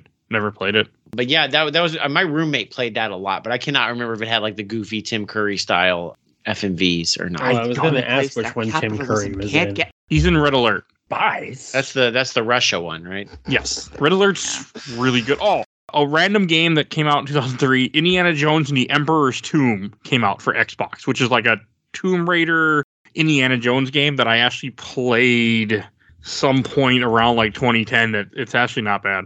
I was bought like, it for my that's the roommate good one, for right? $1.99. From what I remember. I liked it when I played it. I've been wanting to go back and replay it again, but I remember thinking like this is actually really damn cool. Yeah, I bought it for my roommate for like $1.99 at EB Games one day, and I went to try it a few years ago after they announced that Indiana Jones game that they've been oddly quiet about. The manual is really cool. I miss good manuals because it's like his journal is like how it's laid out. So cool. That's cool. Remember when manuals were a thing? They still make them on and off. They just have to add stuff like exclusive interviews to make sure you buy it now since the internet exists. No, Yeah, you have to spend $100 and limited run will give you one in a year and a half. Oh, Phoebe, do you have any games you want to shout out? We haven't talked about Ape yet? Escape 2 came out this year. Okay. Ape Escape, an IP that Sony will never give any more love to. Hey, there's iToy Other games. stuff. It took them that long to make Ape Escape 2? Yeah. That was a PS1 DualShock game. The first one, yeah. Yep. Then Ape Wow, Escape I didn't 2, realize- and then Ape Escape 3. Million Three's Monkeys great. never came out in America, as far as I'm aware, and then the series just died. Oh, But Ape wow. Escape 2 is really cute. You're playing as a new character who has a little baby monkey that's his best friend, and the baby monkey gets kidnapped, and it's just a really cute, fun game. They're all fun games. Which one's on PS4? Is that 2 or 3? The store? Yeah, because I think I bought one of them. 1 and 2 are both on the digital store. 3 hasn't come out digitally, which is weird, because I think 2 is a Ubisoft game, and 3 No, is a 'cause, Sony game. Like but PS4 had a bunch of PS2 games you could buy, and I think I Right. bought one of them. I want to say Ape Escape 3 has like Metal Gear Solid modes, it as does. well. It does. but that's not this year. But I was gonna say, if we're Yeah. gonna talk about Ape Escape 3 real quick, that game has a weird difficulty thing going on because there is no difficulty setting, and both characters play pretty much exactly the same. But the female character is technically easy mode because there are a few monkeys that enjoy her because she's a pop idol, so they'll completely stand still and let you catch them. that's so weird. But I think the boss fight against Pink Monkey is harder because she's also trying to be a pop idol, so she's your rival. It's so weird. So apparently Ape Escape 2, you can buy it on PlayStation 4, and I'm hearing that it's a glitchy mess on PlayStation 5. I don't know how it plays on PlayStation 4. Oh no. God, I hope And not. 'Cause Episode I'm going through 108. one again. If you want to hear us talk about Ape Escape 3. I was gonna say, I think one of you brought up earlier that Okogi or whatever it was called was a From Okogi. Software game. Oh, I forgot Right. it was from software, but yeah. So this was right after 2003, January 2004. Hey, FromSoft and Sony, if you're listening to this, can you release Echo Knight on the PlayStation Store digitally, please? They're not. No, but Sony really Not that doesn't big. like to release anything. They won't release anything unless you really love Gabe Crazy Legs Logan from the Second Filter series. It's so weird. I don't know if I brought this up on another podcast or what, but man, oh man, Sony really doesn't like to release anything of their own IPs every once in a while. They own Twisted Metal, and the only one that's on the digital store is Twisted Metal Black. That makes no sense. Sony only likes putting out games that make them smell their own farts. Put out they Twisted own- Metal 2, it's the best one. They only care about their God of Wars, their Last of Us, their Upon the Oars. They don't, like, I was listening to Mike's episode about God of War last week, and they're like, why don't they re-release it? Like, Sony is ashamed of those games now. Well, hey, 2003 game, Sony exclusive, I'm pretty sure. Fatal Frame 2. Why don't you put that on the store? Actually, I have no idea if it's on the store or not. Which is, all of these were on PlayStation 3. Like, I have a bunch of Fatal Frame games on PlayStation 3. Like, the PlayStation 3 was such a great Sony machine, and we'll never see that again. We'll see, like, a remake of, like, Spider-Man again and Horizon again before we'll see, like, Sly Cooper come back. Yeah, why are the stores completely different? Why does PS3 get its own weird special digital store where you can get Parasite Eve and all this other stuff? Because the PlayStation 3 is the Sega Saturn of Sony's system. Oh, jeez. Yeah. I mean, that's the. And that it's secretly great, but it has terrible architecture that's so hard to deal with that they don't want to put in the effort to deal with it. Yeah. Because even their like whatever their Game Pass equivalent, like you can download all games except for PS3, and then they have like weird server farms for the PS3 to like play like Metal Gear Solid 4 because it's less effort than trying to figure out how to get Metal Gear Solid 4 off of the PS3. Like the My PlayStation understanding. 3, it's like you can get like the Mega Man Legends trilogy and the Crash trilogy and the Spyro trilogy and Tomba 1 and 2 and Parasite Eve 1 and 2 and Dino Crisis 1 and 2. Did you say Tomba? Yeah. Yeah. Like the pink-haired caveman Yep. kid? I love that game. All of these are on PlayStation 3, and then they put out this service like, we're going to re-release a bunch of classic games. here's Intelligent Cube and Siphon Filter 1, 2, and 3. Like, thanks, Sony. Frickin' Siphon Here's Filter. Fear Effect. That's a terrible game. That is on this podcast, unfortunately. I've covered it. Give us $200 a year, please. I was sorry, too. I was very sorry. I hated that game. But speaking of a game I didn't hate that came out in 2003, GTA Vice City comes out in 2003. It was 2002. That's an 02 game. Oh, fuck. It showed up in my 2003 list. Nope. Maybe it came out in Windows in 2003. Maybe on Xbox. On Xbox, maybe. Okay, then I will leave it at that. But, another game that did come out in 2003, so I don't, trip over myself. Golden Sun: The Lost Age, which is a great RPG. I want to play that and the original so You need to bad. play both, but I would... I think you do. I really love both of them. I did them on this podcast. But don't play the third one, right? Lost Age is an amazing completion to that first game. Amazing completion. Both of them together are amazing games. But I played on my phone. That's the right way to play it because then it's always in your pocket. You can just pull it up and just do it. Would you say to play the third game as well, or just the only? I have played the third one. I can't speak to it. I hear it's bad. I hear people are pushing like it needs to be demade to be more like the GBA games. Dark Dawn, I think. Yeah, or you could just keep it as duology. Same thing with the Lunar franchise. What's up with them just putting all these older or unloved games or these series onto the DS and giving them a weird third or extra addition to the series? Yeah, because like Lufia had like a weird thing, didn't it? Yeah, like an action RPG for Lufia. The DS install base was huge. And like the DS is such a fascinating time for games because the install base was so big that like people who were behind big studios wanted to make DS games. Like you have Terunobu Itagaki. Name doesn't mean much now, but he's like, I want to do Ninja Gaiden on DS, and it's terrific. And then you have like the doctors from BioWare who like, we want to do a Sonic RPG on this thing. Which is not terrific. I like that game. I tried. Just leave it at that.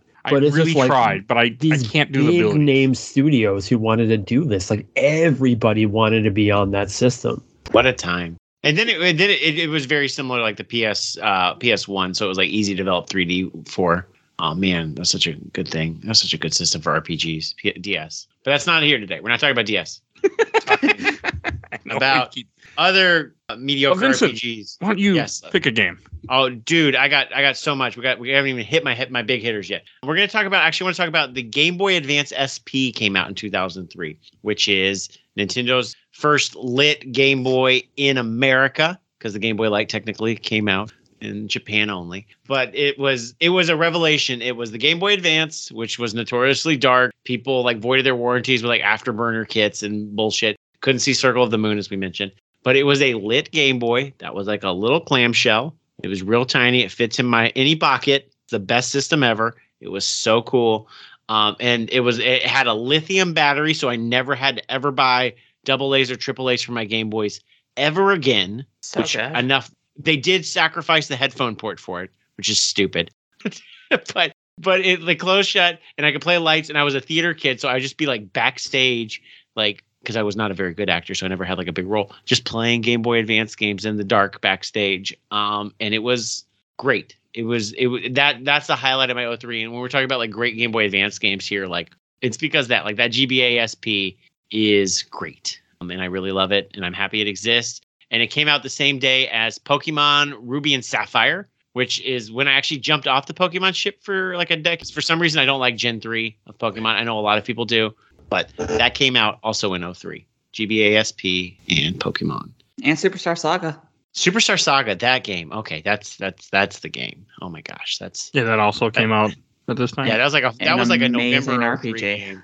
So good. It's the legacy of like Super Mario RPG, which was like baby's first RPG for me. But man, I love Super Mario RPG. Except for the end, I've heard it's hard as hell. Oh my gosh, I love that. I love Super Mario RPG. Well, not Mario RPG. Mario Luigi Superstar Saga. I heard the end. Yeah, the ending of that game can be a little hard. The Falafel fight is. Yeah, Trey from the Nintendo Main podcast was talking about it recently. I gotta give him a shout out, and I have never played it though. I think that the later Mario and Luigi's like refine it a bit because I played the 3DS remake, and there's like some moves that are like a little extraneous and like a little bit of bullshit. But at the time, it was like a really, really funny RPG. It was one of those like active RPGs, like the Super Mario RPGs are, where you have to like push A to like time right. The B and A buttons controlled Mario and Luigi separately. Luigi was really, really funny in it. It was very amusing. The Koopa Kids came back in it as separate bosses. The Koopa Kids hadn't been seen since like Mario World, which was like what, 91, 92? So they hadn't been seen in 12 years. The amount of like Nintendo fan service for it, I was just like over the moon for Mario and Luigi 1. I loved that movie or that game so much. It was so great. Good old Princess Luigi and Princess Peach's outfit, and the fact that we had EGAD as a weird side character, confirming that the Luigi's Mansion is in some way canon. He just runs a coffee shop. What a game. It was so good. I'm going to replay that one. I really liked Paper Jam. That one was a really good one where they merged it with the Paper Mario series. That's what I heard. We did Paper Mario not so long ago, people brought it up. It's a little, as these Mario and Luigi games are, they outstay their welcome, but at the time they are a lot of fun, and they're fun to dip back into. But I really liked Mario and Luigi 1. That was one of my favorite games of 03, but not my favorite game. We'll get to that. Oh, and now you can play it on the Switch. The last game that came out, yeah. 2003 is Sonic Heroes. I have to mention that. Yes. I had this in 2004. I think I played it. Wouldn't have been. Yeah, I've never beat it, but I remember really liking it. Where you had the parties of 3 people each. I know. I said that Nintendo never released a demo disc. That's wrong, because I did play the Sonic Heroes demo because it was on Mario Kart Double Dash as the second disc packed into Mario Kart Double Dash was a Sonic Heroes demo. That's cool. Yeah. Double Dash came out 2003 also. Yes, it did. God. That's like the last time I cared about Mario Kart. Dude, I threw my Wavebird against a wall because it was the first time I ever actually understood Mario Kart's rubber banding. I was like, it was at that thing, where you just hit like 3 shells like in quick succession and you lose the cup. And then I was like, I hate Mario Kart and I will never like this series again. And I will just go play Diddy Kong Racing. And he doesn't know about the 3 shells. Actually got an explanation, and it's dumber than you think. It did. I always think about Sonic Heroes too. That's another one of those random games where I never finished it because you have to you have to beat all the levels with each of the 4 teams, and it was just too much. I think it's 4 teams or something. It's 4 teams, and they're each a different mode. Amy's easy, Sonic is the normal difficulty, Team Dark is hard, and Team Chaos is a weird puzzle mode with collectibles and other stuff. So it's still... Are you telling me that a Sonic game has some bullshit you got to put up with? Yeah. Oh, absolutely. Yeah. But I really want to do it. Like I did Shadow the Hedgehog on this podcast. That game is garbage. This is who you are. What? Garbage. Garbage game. But I keep thinking about these games, and I'm like, man, I want to play Sonic Heroes one day. And the fact that it's 2003, I had to mention it. Like one day. So because they never came out with a Sonic Adventure 3. This was the third 3D Sonic game. Yeah. Essentially, Sonic Adventure. But I remember like them all being like hand locked. Like I had 3 bros at the same time. It was like Sonic, Tails, and Knuckles, like all running together at the same time, like wide. Yes. Is that? And accurate? You can switch, and they each do different things or something. I don't remember Sonic a whole lot about it. Tails was flight, and Knuckles was power, and I think everyone had that kind of dynamic. Yeah, it's not a game. Did it still have the same bullshit, Phoebe? You're saying like with the teams where. Because like I hated like the Knuckles levels of Sonic Adventure 2. Oh no, nothing like that. No, the big problem with Sonic Heroes is that some of those levels go on too long. Because man, if you didn't like the combat when you're playing Werewolf Sonic in Sonic Unleashed, you're definitely not going to like Sonic Heroes. Because every single enemy, even the little grunt robots, has a health bar that's at least 3 pips long. Really? So you have to homing attack it 3 times, or switch to Knuckles and throw Sonic and Tails at them as projectiles a few times. Which takes away from fast. Yeah, and also the lock-on on that game is atrocious. I can believe that. At the very least, there are super moves, so you can fill a bar with either collectibles, getting rings, or beating enough enemies, and this bar fills up, and you can... I think on the GameCube version, it's the Z button, and it will just do a little cutscene. It's the same cutscene every time, and it's a complete screen wipe. I have this game, and I'm always like, one day I gotta get around to it, but... Yeah. It is also Sonic Adventure 3. I don't care what people say. It is Sonic Adventure 3. It ties both games up into its plot. It has a finale that actually brings back Froggy and Chaos, and all these little threads actually come together at the end of it. That's good. One day. I did Sonic Adventure 2 on this show because I fucking love Sonic Adventure 2 so much. It's such a good game. It really is. But another game that we should talk about some good games, and this one I've been kind of saving. Silent Hill 3, at least the PC version, came out in 2003. I don't know if the PS2 version, I'm looking right now. Yeah, PS2 version 2003 too. Okay. So that one connects back to the original Silent Hill 1, right? Because Silent Hill 2 is its own story. Silent Hill 3 is because you play as the girl from 1, but now grown up. Okay. Yeah, Cheryl, who's now Heather. 3 is really, really good. And you don't play as a bullshit character that is an asshole that you hate. So it's great. Are you talking about Harry or are you talking about James? James. I don't like James. Really? You're not supposed to. That's the point. I know, but when I replayed 2 for this podcast and I knew everything about James, I was having a really hard time playing the game. I don't know. But I really like 3. I think 3 was a great game, and it was 2003, so I had to mention it. There. So yeah. And anything else you guys have about Silent Hill 3? No, I don't. I only played the first one. Silent Hill 3, it was at that time. It wasn't until like 2006 or 2007 where I finally got Silent Hill. I always kept trying them, but I would always lose the narrative. Like, I didn't get it. And then I rented 3, and I tried it, and I got stuck, and I didn't have, I don't know, I probably had the internet then. Yes, because I was getting it sent back and forth between university. And I didn't care. And a few years later, I picked it up. I watched Benjamin Rivers stream it a while ago, and it kind of drags at the beginning from what I remember. Like, it goes on very long. It's in really boring environments. But I remember enjoying it. I just haven't played it in a while to really talk about it intelligently.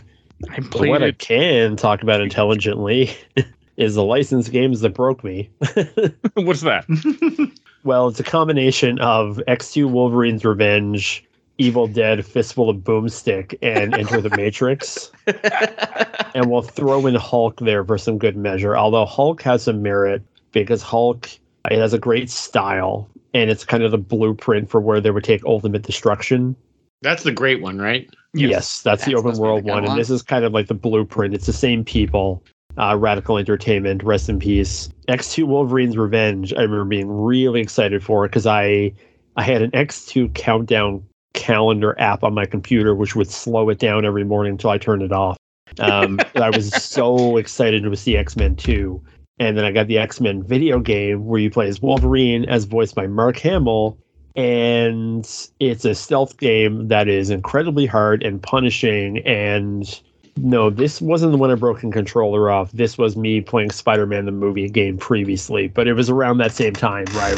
And then the Evil Dead game. I was a sucker for like the Evil Dead games where you play as like Bruce Campbell and he's doing the voice, he's cracking wise, but it's just this very boring, tedious budget game. And then, of course, the granddaddy of all licensed games from that era, Enter the Matrix, where everyone was on the Matrix hype train. Like, you have to buy this game with a shiny cover and the code, and you don't understand the whole plot of the movie. You have to play the game and buy the Animatrix and probably drink a soft drink somewhere. Very ambitious game, but very, very flawed. I think Edge had had like a great postmortem on that game where like the Wachowskis were supposed to be like the villain of the game. Like, it was supposed to get like super meta. But yeah, like it felt like Jada Pinkett Smith's character, which like I never really glommed onto for the Matrix sequels, and she was also in the fourth Matrix. Yep, I'm happy to see you, but like I want to play as Neo. Like, so like, another game that comes out a couple years later, you get Path of Neo, but I've never played that. That actually I've heard good things about it. As the final villain, technically. Oh, really? Yeah. Yeah, they show up as two pixelated Atari-style stickmen, and they're just funny. Hey, so we know that the final boss against Smith Agent would be Smith super boring, so we're gonna up this up a little bit. Yeah, and they make a kaiju out of him. Amazing. Weird. Amazing. That's also the game that has the longest combo in video game history. It's the combo called The One, and it's about 40 button presses. Damn. Oh, that- I they am should flip curious that about around. that It should be one button that you push, like Right? One Punch Man or something. I do have one other game that I have to mention quickly. I never beat it, so I don't have a whole lot to say. But Final Fantasy X-2 came out in 2003. My roommate also liked that game. Yes, he It's a did. good game. I gave it a lot of shit in 2003 because younger Mike, high school Mike, was too cool for an all-girl game, and 35-year-old Mike, like, yeah, sign me up. But I really want to go back to it because I feel like I know it's a really good game underneath everything, and I think I would accept the more like Charlie's Angels theme a lot better. My memory is that all of the Final Fantasy sequels, like 10-2 and 13-2 and Lightning Returns, like cut a lot of the bullshit from their original game. It turned out pretty good. Like 13 haven't played adds any. layers, or like 10-2 adds layers upon layers upon Really? I was layers. gonna say of bullshit. 13-2 is good. Lightning Yes, Returns it is a fucking atrocious monstrosity. I've never played it yet. Don't I never do it. played Final Fantasy X until this year. Oh, I played during the summer because I don't like RPGs. I would rather watch people play them. Final Fantasy, we never got until I never played any ones on Super Nintendo. My brother got Final Fantasy VII. I watched him play that. He got Final Fantasy VIII. I watched him play that. He went to university in Final Fantasy IX, so I had to do that on my own, which I did. And then 10, I played that year, and I really, really loved it. And I was really excited to play 10 too, but I was in university, and it's not a game that you can play casually. Like, you have to do so much stuff. Yes. Like, I have a coworker who's playing it now, and she was like, oh my god, I spent hours just doing this dungeon for like days to get like a fraction of a percent towards the best ending. uh-huh. But it's got the Are there song. multiple What can I do for endings you? in 10-2? I'm sorry, I was singing. What? Was Mike going to do Real Emotion? I can. What can I There do we for you? go. What can I do for you? That's all I remember of that song. Yeah, does 10-2 have multiple endings? Yes. Oh god. And like, you have to do certain things at certain times, and if you don't, then you're locked out of them. Like, there's one point early in the game where you have to make monkey couples. What? Like, you have to pair up monkey couples I need to play make this them game. fall in love. And if you It's don't do that, good. then you lose. It so doesn't much of matter now because there's a novel that takes place after 10-2 that completely undoes everything again. That's fine. Whatever. It's still a great game. Like, It's still got a Titus Dice, very, a second very good time. battle system, by the way. Third time. Yeah, the dress sphere system is really cool. It has a really deep system that it's just something. And I remember once I got out of school for that summer, I think my mom bought me the strategy guide, and then I tried to do it, and I was like, I can't do this. This is too much. And I was like at home in like the Dursleys period of university where I'm just like living in the closet playing games. And even then I was like, this is too much. I can't do this. Like, I like Final Fantasy X because it was a nice, breezy, straight line, and I loved all the characters, and I loved all the story. And I was like, I don't have the patience to max out the monkey love in this game. 10's also great. Yeah, it was good. Okay. Vincent, do you have a game you want to mention? Oh yes, I have a dozen games I want to mention, but we'll do a lightning round here of Game Boy Advance games that I find fascinating, but for quick reasons. Mega Man and Bass, Mega Man and yeah. Bass. Yeah, Rockman that was this Fort. year. Yeah, the GBA port that like just cut the resolution and made a lot of blind jumps and kind of fucked with you. A Super Famicom only game never came to America, but would have been, I guess, after Mega Man 7. It takes place It after was 7. after 8. Is it after 8? Yeah, think because it's some of the that. bosses from 8 are Astroman's in it. And And I think Tangus. someone else. So I And probably take should have a put it man. on the show before we do 9, but that's not happening. So, oh well. Yeah, Rockman and Forte. But speaking of Astro Man, Astro Boy is Was it this year? Oh, Mega Factor? yeah, I believe so. Treasure game. Yeah, that one's really good. Yeah. Yeah. That's, I mean, like Game Boy Advance GBASP was really, really good. And that was just like a really great, like one of the last great treasure games. So if you liked Guardian Heroes or any of those kind of things, like Omega Factor. Oh, North America, 2004, Japan, 03. I fucked up. Okay. Well, that's on me. If it's That's on 03 me. for something, that's fine. Okay. Well, we got that. And then a weird Game Boy Advance game I loved. Crazy Taxi Catch a Ride. They put all of Crazy Taxi 1 into the Game Boy Advance at like 15 frames a second, but they made it work in 3D. No Offspring songs. It's very Oh no! It's an Uncle Derek game. No. Again, music licensing is always so just ugh. But I don't know how that would have gone out of the GTA. No, it probably wouldn't have worked, but still, like, I mean, that's some of those games like Tony Hawk. If you don't have the music, it's not going to be Tony Hawk.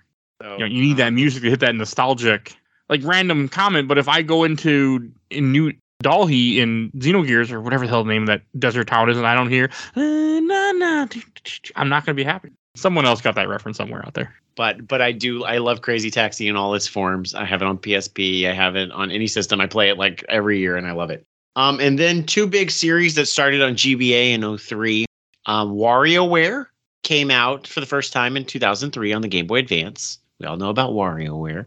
And Fire Emblem, which I was hot off the heels of Intelligent Systems, Advance Wars 1 and 2. And then they're like, here's their other series that's very, very similar. And I'm like, hell yeah, sign me up, Fire Emblem. And then I realized, oh, there's permadeath here. And I can't just send all my guys to death. And even then, I love Tactics Ogre and Final Fantasy Tactics to an extent. So I was kind of on board, but Fire Emblem GBA starts here. So this was the first American one. It didn't even have Ike and Marth because that was the GBA game before that. That was Japan only. So you wouldn't have any carryover characters from Smash Brothers. Which is really weird. It's really weird because I think Fire Emblem 7 is the one with Ike and Marth. Or maybe we got Fire Emblem 7. I don't know. But don't know the series well enough Fire Emblem came to the US because of Smash Bros. Melee. On that, people are like, who are these characters? And that was kind of like a Trojan horse. But then we didn't have those characters in our Fire Emblem games for a while, if ever. So it's kind of weird. But if you like Advance Wars 1 and 2, as I did at the time, I was all in on Fire Emblem. If we don't get Marth, I think, to the Shadow Dragon game, which is DS or 3DS? I don't know Fire Emblem well enough. I feel like its characters just named Marth. Also, I don't know if it's only beat the first GBA one, and that's the only one I ever played. Okay, I can't speak to them, unfortunately. I wish I could. I know they're good. I want to say the 3DS one, Awakening, had a cute girl Marth. It was just a cute girl with purple hair. So I don't remember exactly. Write in to Games My Mom Found. Actually, join the Patreon, Games My Mom Found, and tell us how. Join the Discord too, but tell us how wrong we are. Please do. There's so many different ways to engage with us to tell us how we're wrong. Find them all. There's a link in the show notes. Blair, do you have some games you want to mention that we haven't gotten to yet? Yeah, I'll do a quick. I never played this until a year after, but actually, I kind of brought it up earlier. I was impressed by how Naughty Dog was willing to totally do a 180 on the Jak franchise. I actually went back and played Jak 1 this year, and I loved it. And then I played Jak 2 eventually and hate it because it's a bad game. I don't care what anyone says. It's Jak 2 is all three. Did you do an episode on Jak 2? No, I haven't touched any of the Jaks on purpose. Oh, Jak 1 is great. Jak 2 is hot trash. I'm glad. I loved Jak and Daxter 1. I was so happy with that game. And then Me I just too, looked but at Jak 2 and I was like, at that time of my life, I was like, oh, Jak 1 is like a baby game. And then I remember I bought it and my brother came home and I was like, I can't let him see me enjoying this game, and would turn it off when he entered a room. And then I was in love with it. Ratchet and Clank Going Commando, which is another one I never played because I didn't like Ratchet 1 because he was a bit of a jerk and the controls sucked. But that's a great one. I guess there's probably going to be a future Games My Mom Found on this. Mega Man X7, which I remember seeing in EGM and being so excited because it was cel-shaded Mega Man in 3D. And that it was one of the worst games ever. I am really excited to play X7. I don't know why. I'm excited to hear Flame Hyanard say burn to the ground. This is their favorite Mega Man game. I'm glad you got rid of them. This is one of those things where you like this game? Trash. Get out of here. It's you just see a cut and all their stuff goes flying out the window. And their Axel plushie, the Poochie of the Mega Man universe. What happened here? This game really... I remember X-Play hating it. In X7? So essentially it's a Mega Man game where Mega Man's an unlockable character because he gives up fighting, and then they introduce Poochie, Axel. And it's 2D, and then it switches to 3D, but you can't see anything. Everyone has stupid voice clips. X is a pacifist, so every time he fires his charge shot, he screams, "Stop it," because he doesn't want to be fighting. What is he fighting for? The controls are bad. The jumping is terrible. There's a boss called Tornado Tunyon, who is a dancing onion with a European accent. There's a boss called Flame Hyanard who runs around saying, burn, burn, burn, burn to the ground, burn to the ground. And my friend walked in, watched me play this, and he's like, how can you even do this? But I just love Mega Man that much.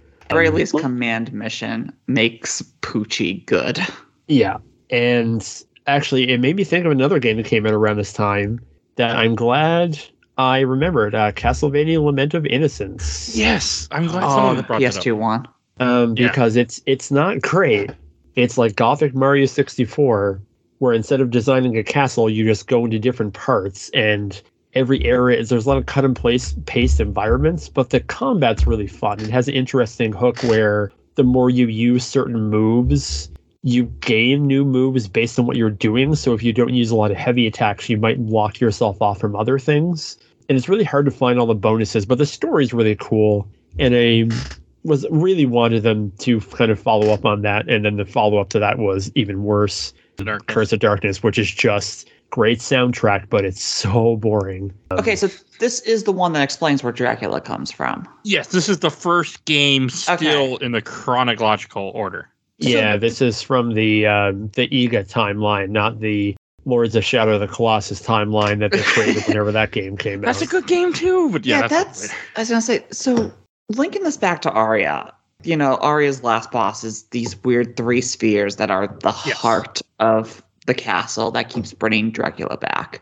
And in this game, the PS2 one, there are 2 stones. There's the one that allows you to control death, and there's the alchemy stone or whatever the hell that actually turns him into Dracula. So I always assumed that the 3 stones in Arya, at least 2 of them were the death controlling stone and the vampirism. You're giving one. it too much credit here. I know, right? Yeah. Because what the hell's the 3rd stone?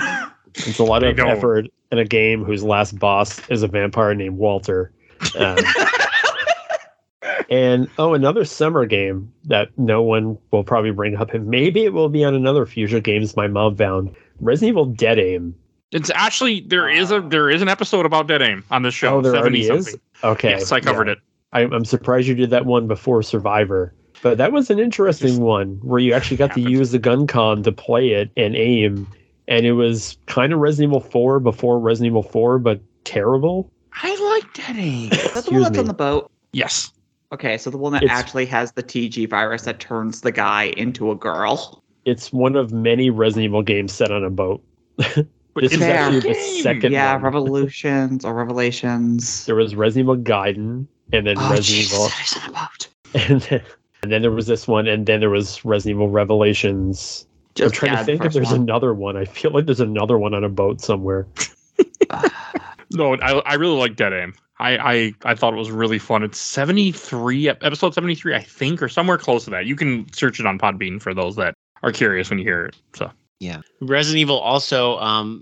Speaking of that, Resident Evils 2, 3, and Code Veronica X also came out on the GameCube in 2003. So those are some of the good versions. Ticket collector's items.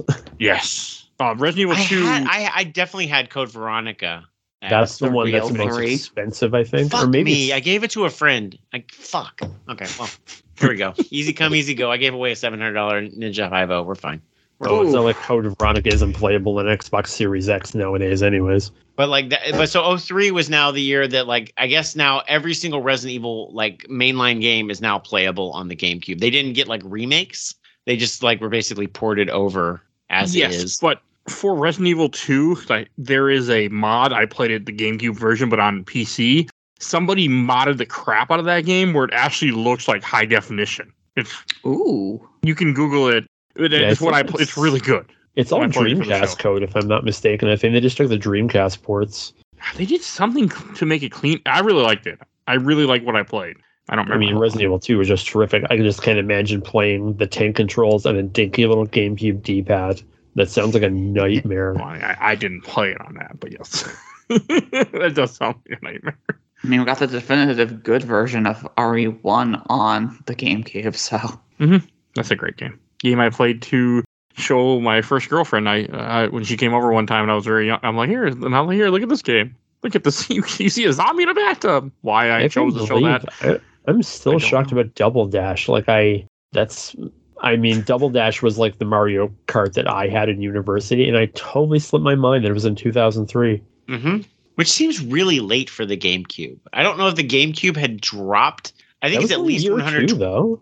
It was only because it came out November 01, so it's a 2-year-old system at this point. the Wii was no different because like Mario Kart Wii was 2008. Right, I guess that's true. Really? Phoebe, do you have some games we haven't mentioned yet?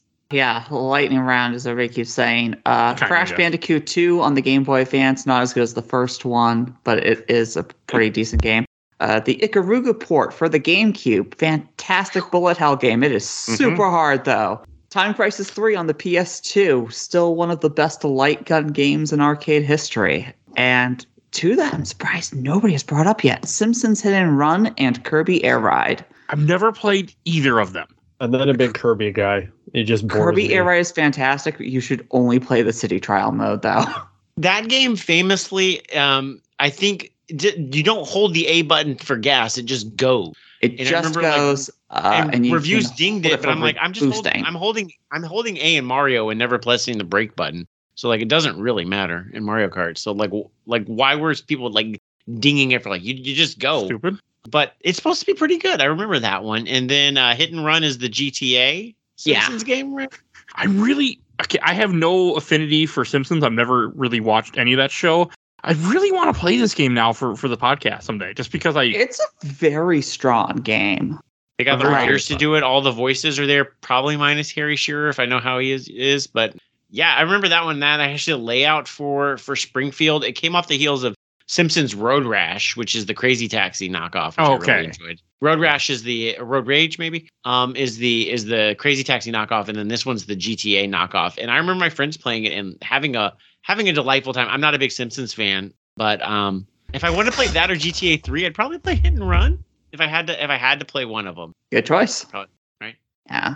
Kirby Air Ride, like I said, do city trial mode because it's the best version. You can go in the settings and determine how long you want to be in there. And the whole point is you and at least or at most 3 other players can just roam around this little city, collecting power-ups for your vehicle, trying to kill each other to steal their power-ups, get your speed up, your attack up, et cetera, et cetera. And at the very end of the timer, a random event is chosen. It could be a race, it could be a battle royale, but the vehicle that you currently have with all of its stat boosts, that's what you're going into the event with. And that is still like the only game that's got like Kirby like fully like 3D air, like roaming in 3D.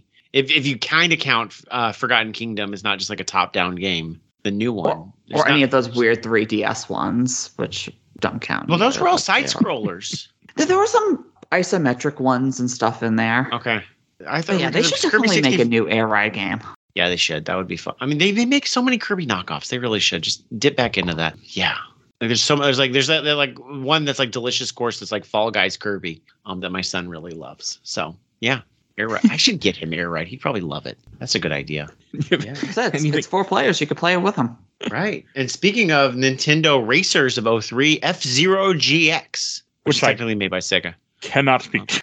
Oh, that game really? is so hard. It's fucking F-Zero X is like one of my favorite games of all time. I love it. I love how clean it is. It just moves fast. 30 racers on the screen, 60 frames a second on Nintendo 64. It's great. I was all like hyped up for F-Zero GX. My website, I went and re-reviewed like every single F-Zero game. I had an F-Zero week. Oh, you for mean my the 2 other website. games? Yeah. No, hey, we had there were there 3 games at that point. one? There's a Game Boy. Yes. Maximum Velocity was out at that point. GP Legend and the Japan only one were not out at this point. So there were 3. It was a short week. It was. It's not a big series. I have a copy of this, but I've never played it.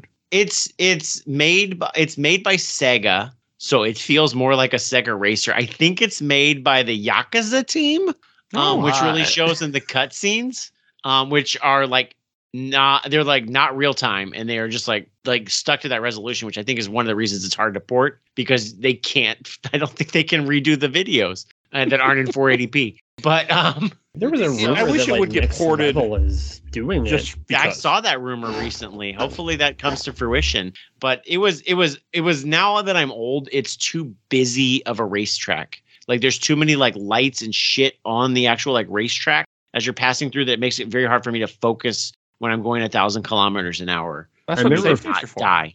When you fuck up, a friend of mine bought this, and there's like a story mode, and he Yes. did mission 1 and then mission 2, and then mission 3 is mission 2, only there's a shit ton of rocks being thrown at you, and we couldn't Uh-huh. beat it.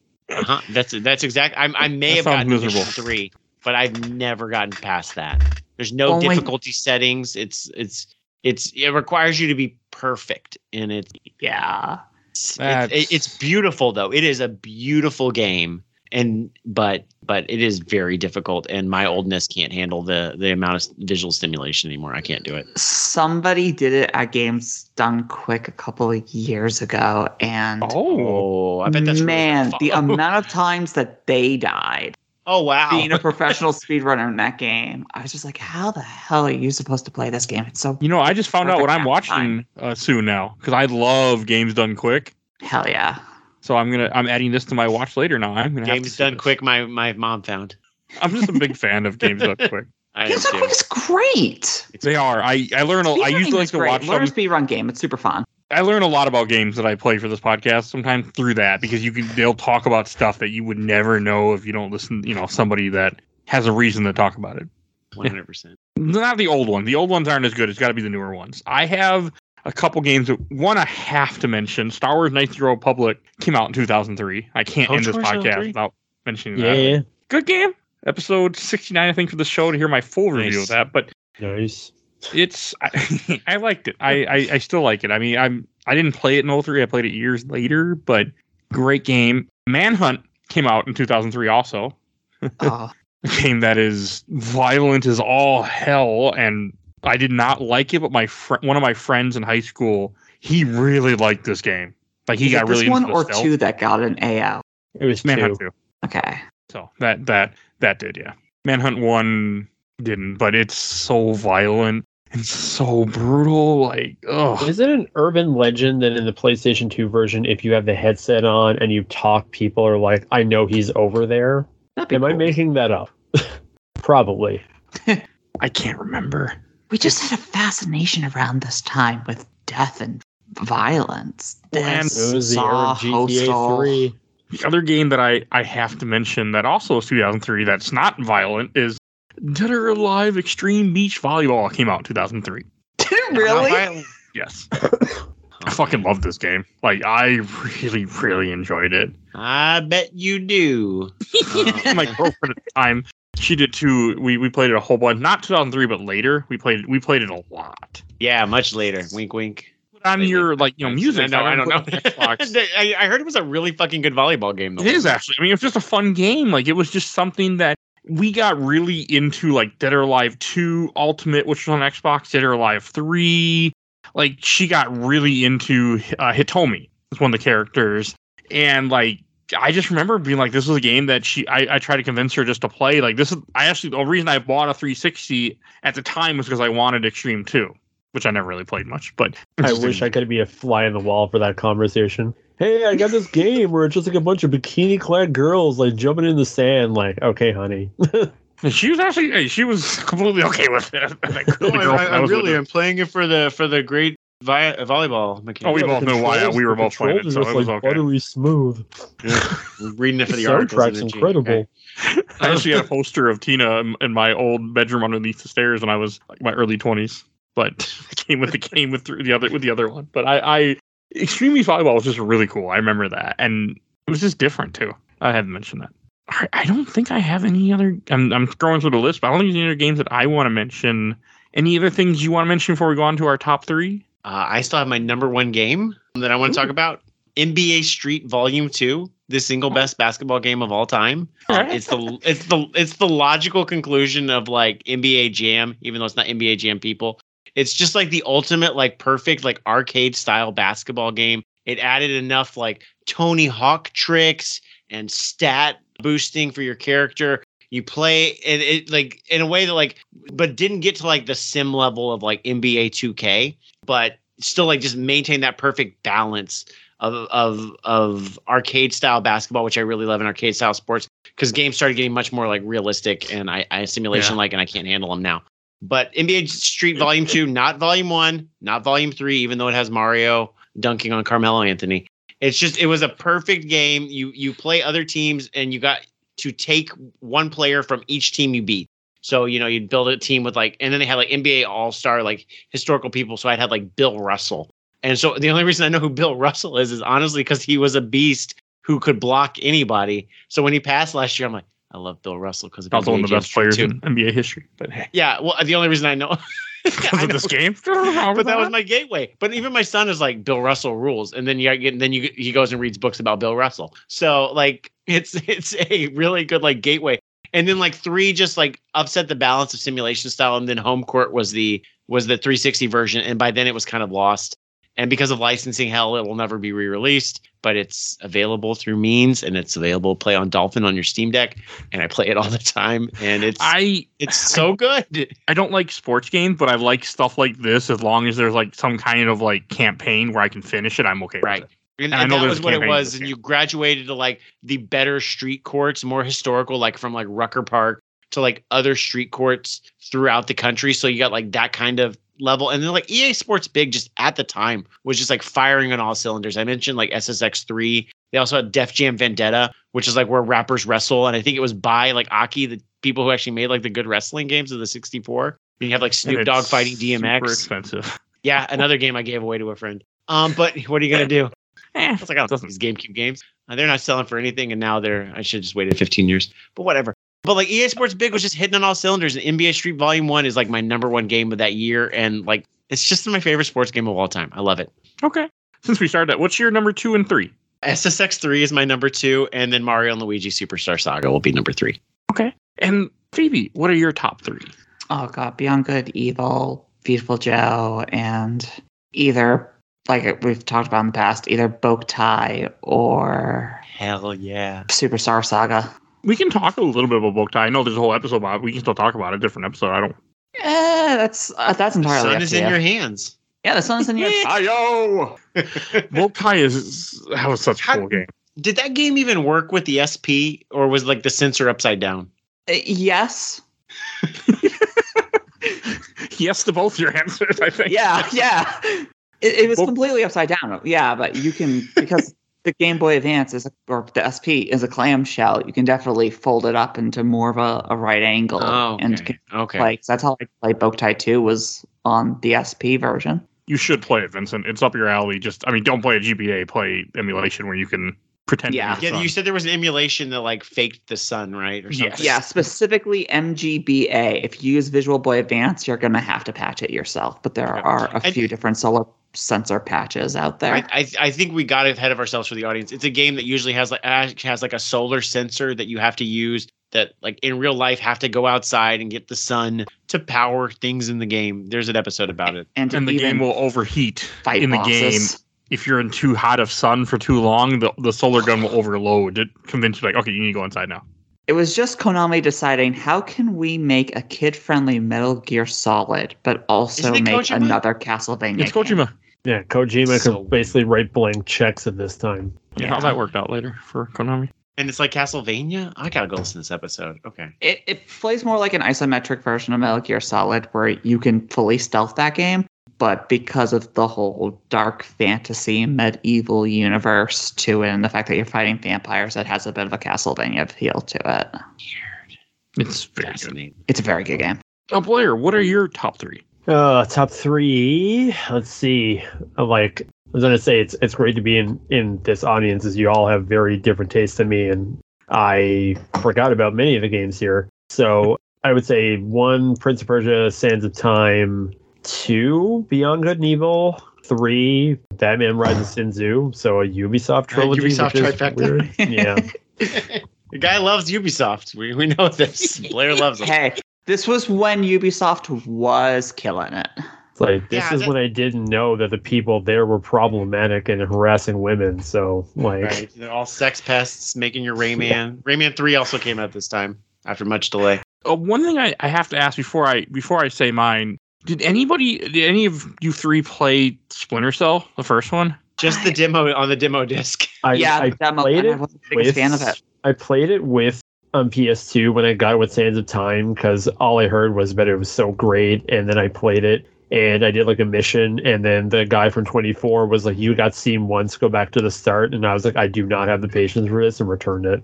Okay. Because that was a big like Xbox semi-exclusive for like a year, wasn't it? Yes. Yeah, and like I was a big Metal Gear fan, but Metal Gear also is very forgiving, where if you get seen, you can like run and hide and gun your way out. But Splinter Cell's like the first one anyway, it's very strict, where if you get seen, it's like you've been seen, you're done, and then you have to start the level over again. And I didn't have the patience for it. Okay. So All right, what are I'll your go big three? last. I actually lost my list because my wife came down, took my phone because she couldn't find her phone and didn't bring it back. But from what I remember, Legend of Zelda Wind Waker probably be my number one.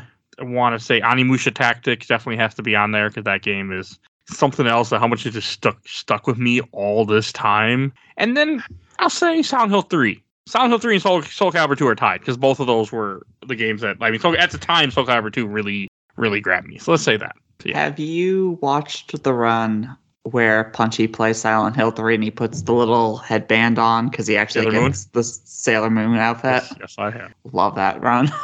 It was great. I Anything love with more Punchy Sailor Moon is references great. too. So, and that's essentially what it is.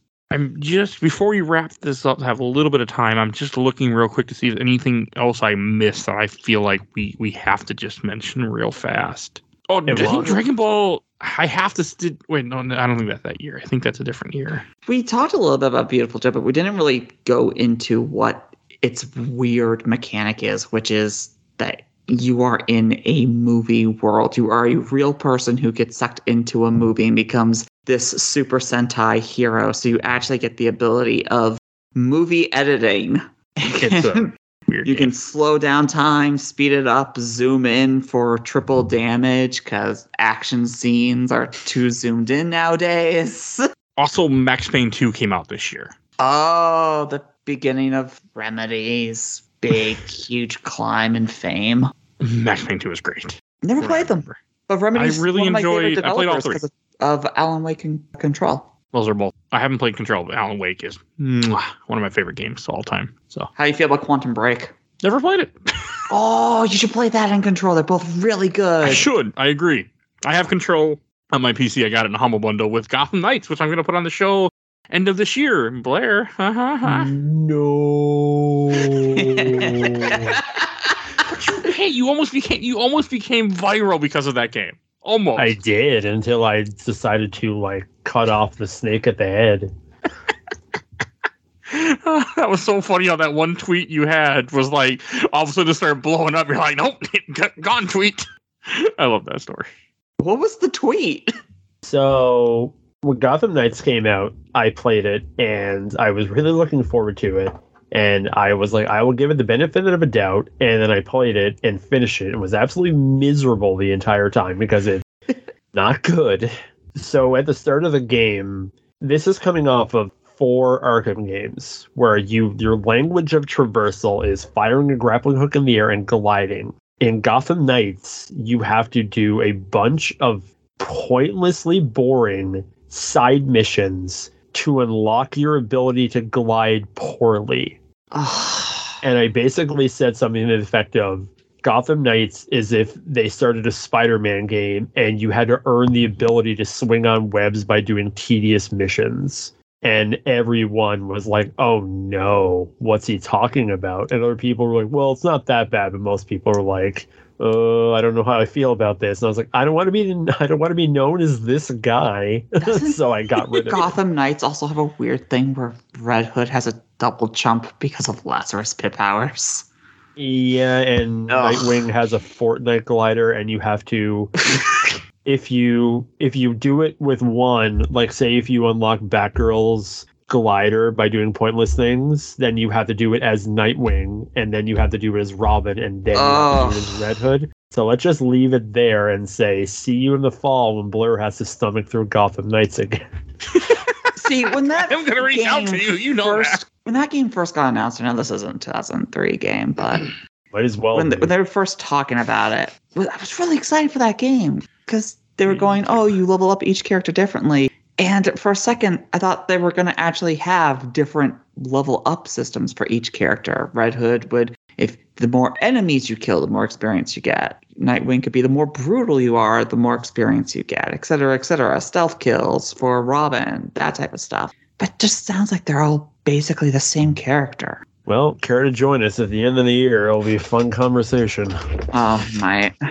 All right. It'll probably be cheap by then. Hopefully. Hopefully free. And I have to, because I keep reading this list. Dragon Ball Z Budokai also came out 2003. Hell yeah. Great. Well, for GameCube came out 2003, so I can get away with it. Great game. One game that really launched Dragon Ball Z, and that's, I need to stop talking for this episode go on for 3 hours. So, first I want to say, Phoebe, where can people find you at? I am the Let's Play Princess over on YouTube and Twitch. I make a bunch of videos, Let's Plays, challenges, all that stuff. I'm currently streaming Elden Ring foolishly, my first time through with no NPC or PC summons, no spells, no items, no nothing. Just a girl, a golden halberd, some armor, and every single major boss. And no fun involved, it sounds like. No, it's... I like challenge runs, so... I can't do that. Well, I mean, anyone who listens to me knows I have to cheat. Yeah, and I am also the LP Princess on Twitter, so follow me there. All right. Do people come to you on Twitter looking for awesome record recommendations? God, if only. And Blair, where can people find you at? You can find me on Twitter at Blarcade. You can read my work at comicbookvideogames.com, including my review of the surprisingly excellent Justice League Cosmic Chaos, which has a better Metacritic score than Gotham Knights, and that's something I never thought I'd see coming. Really?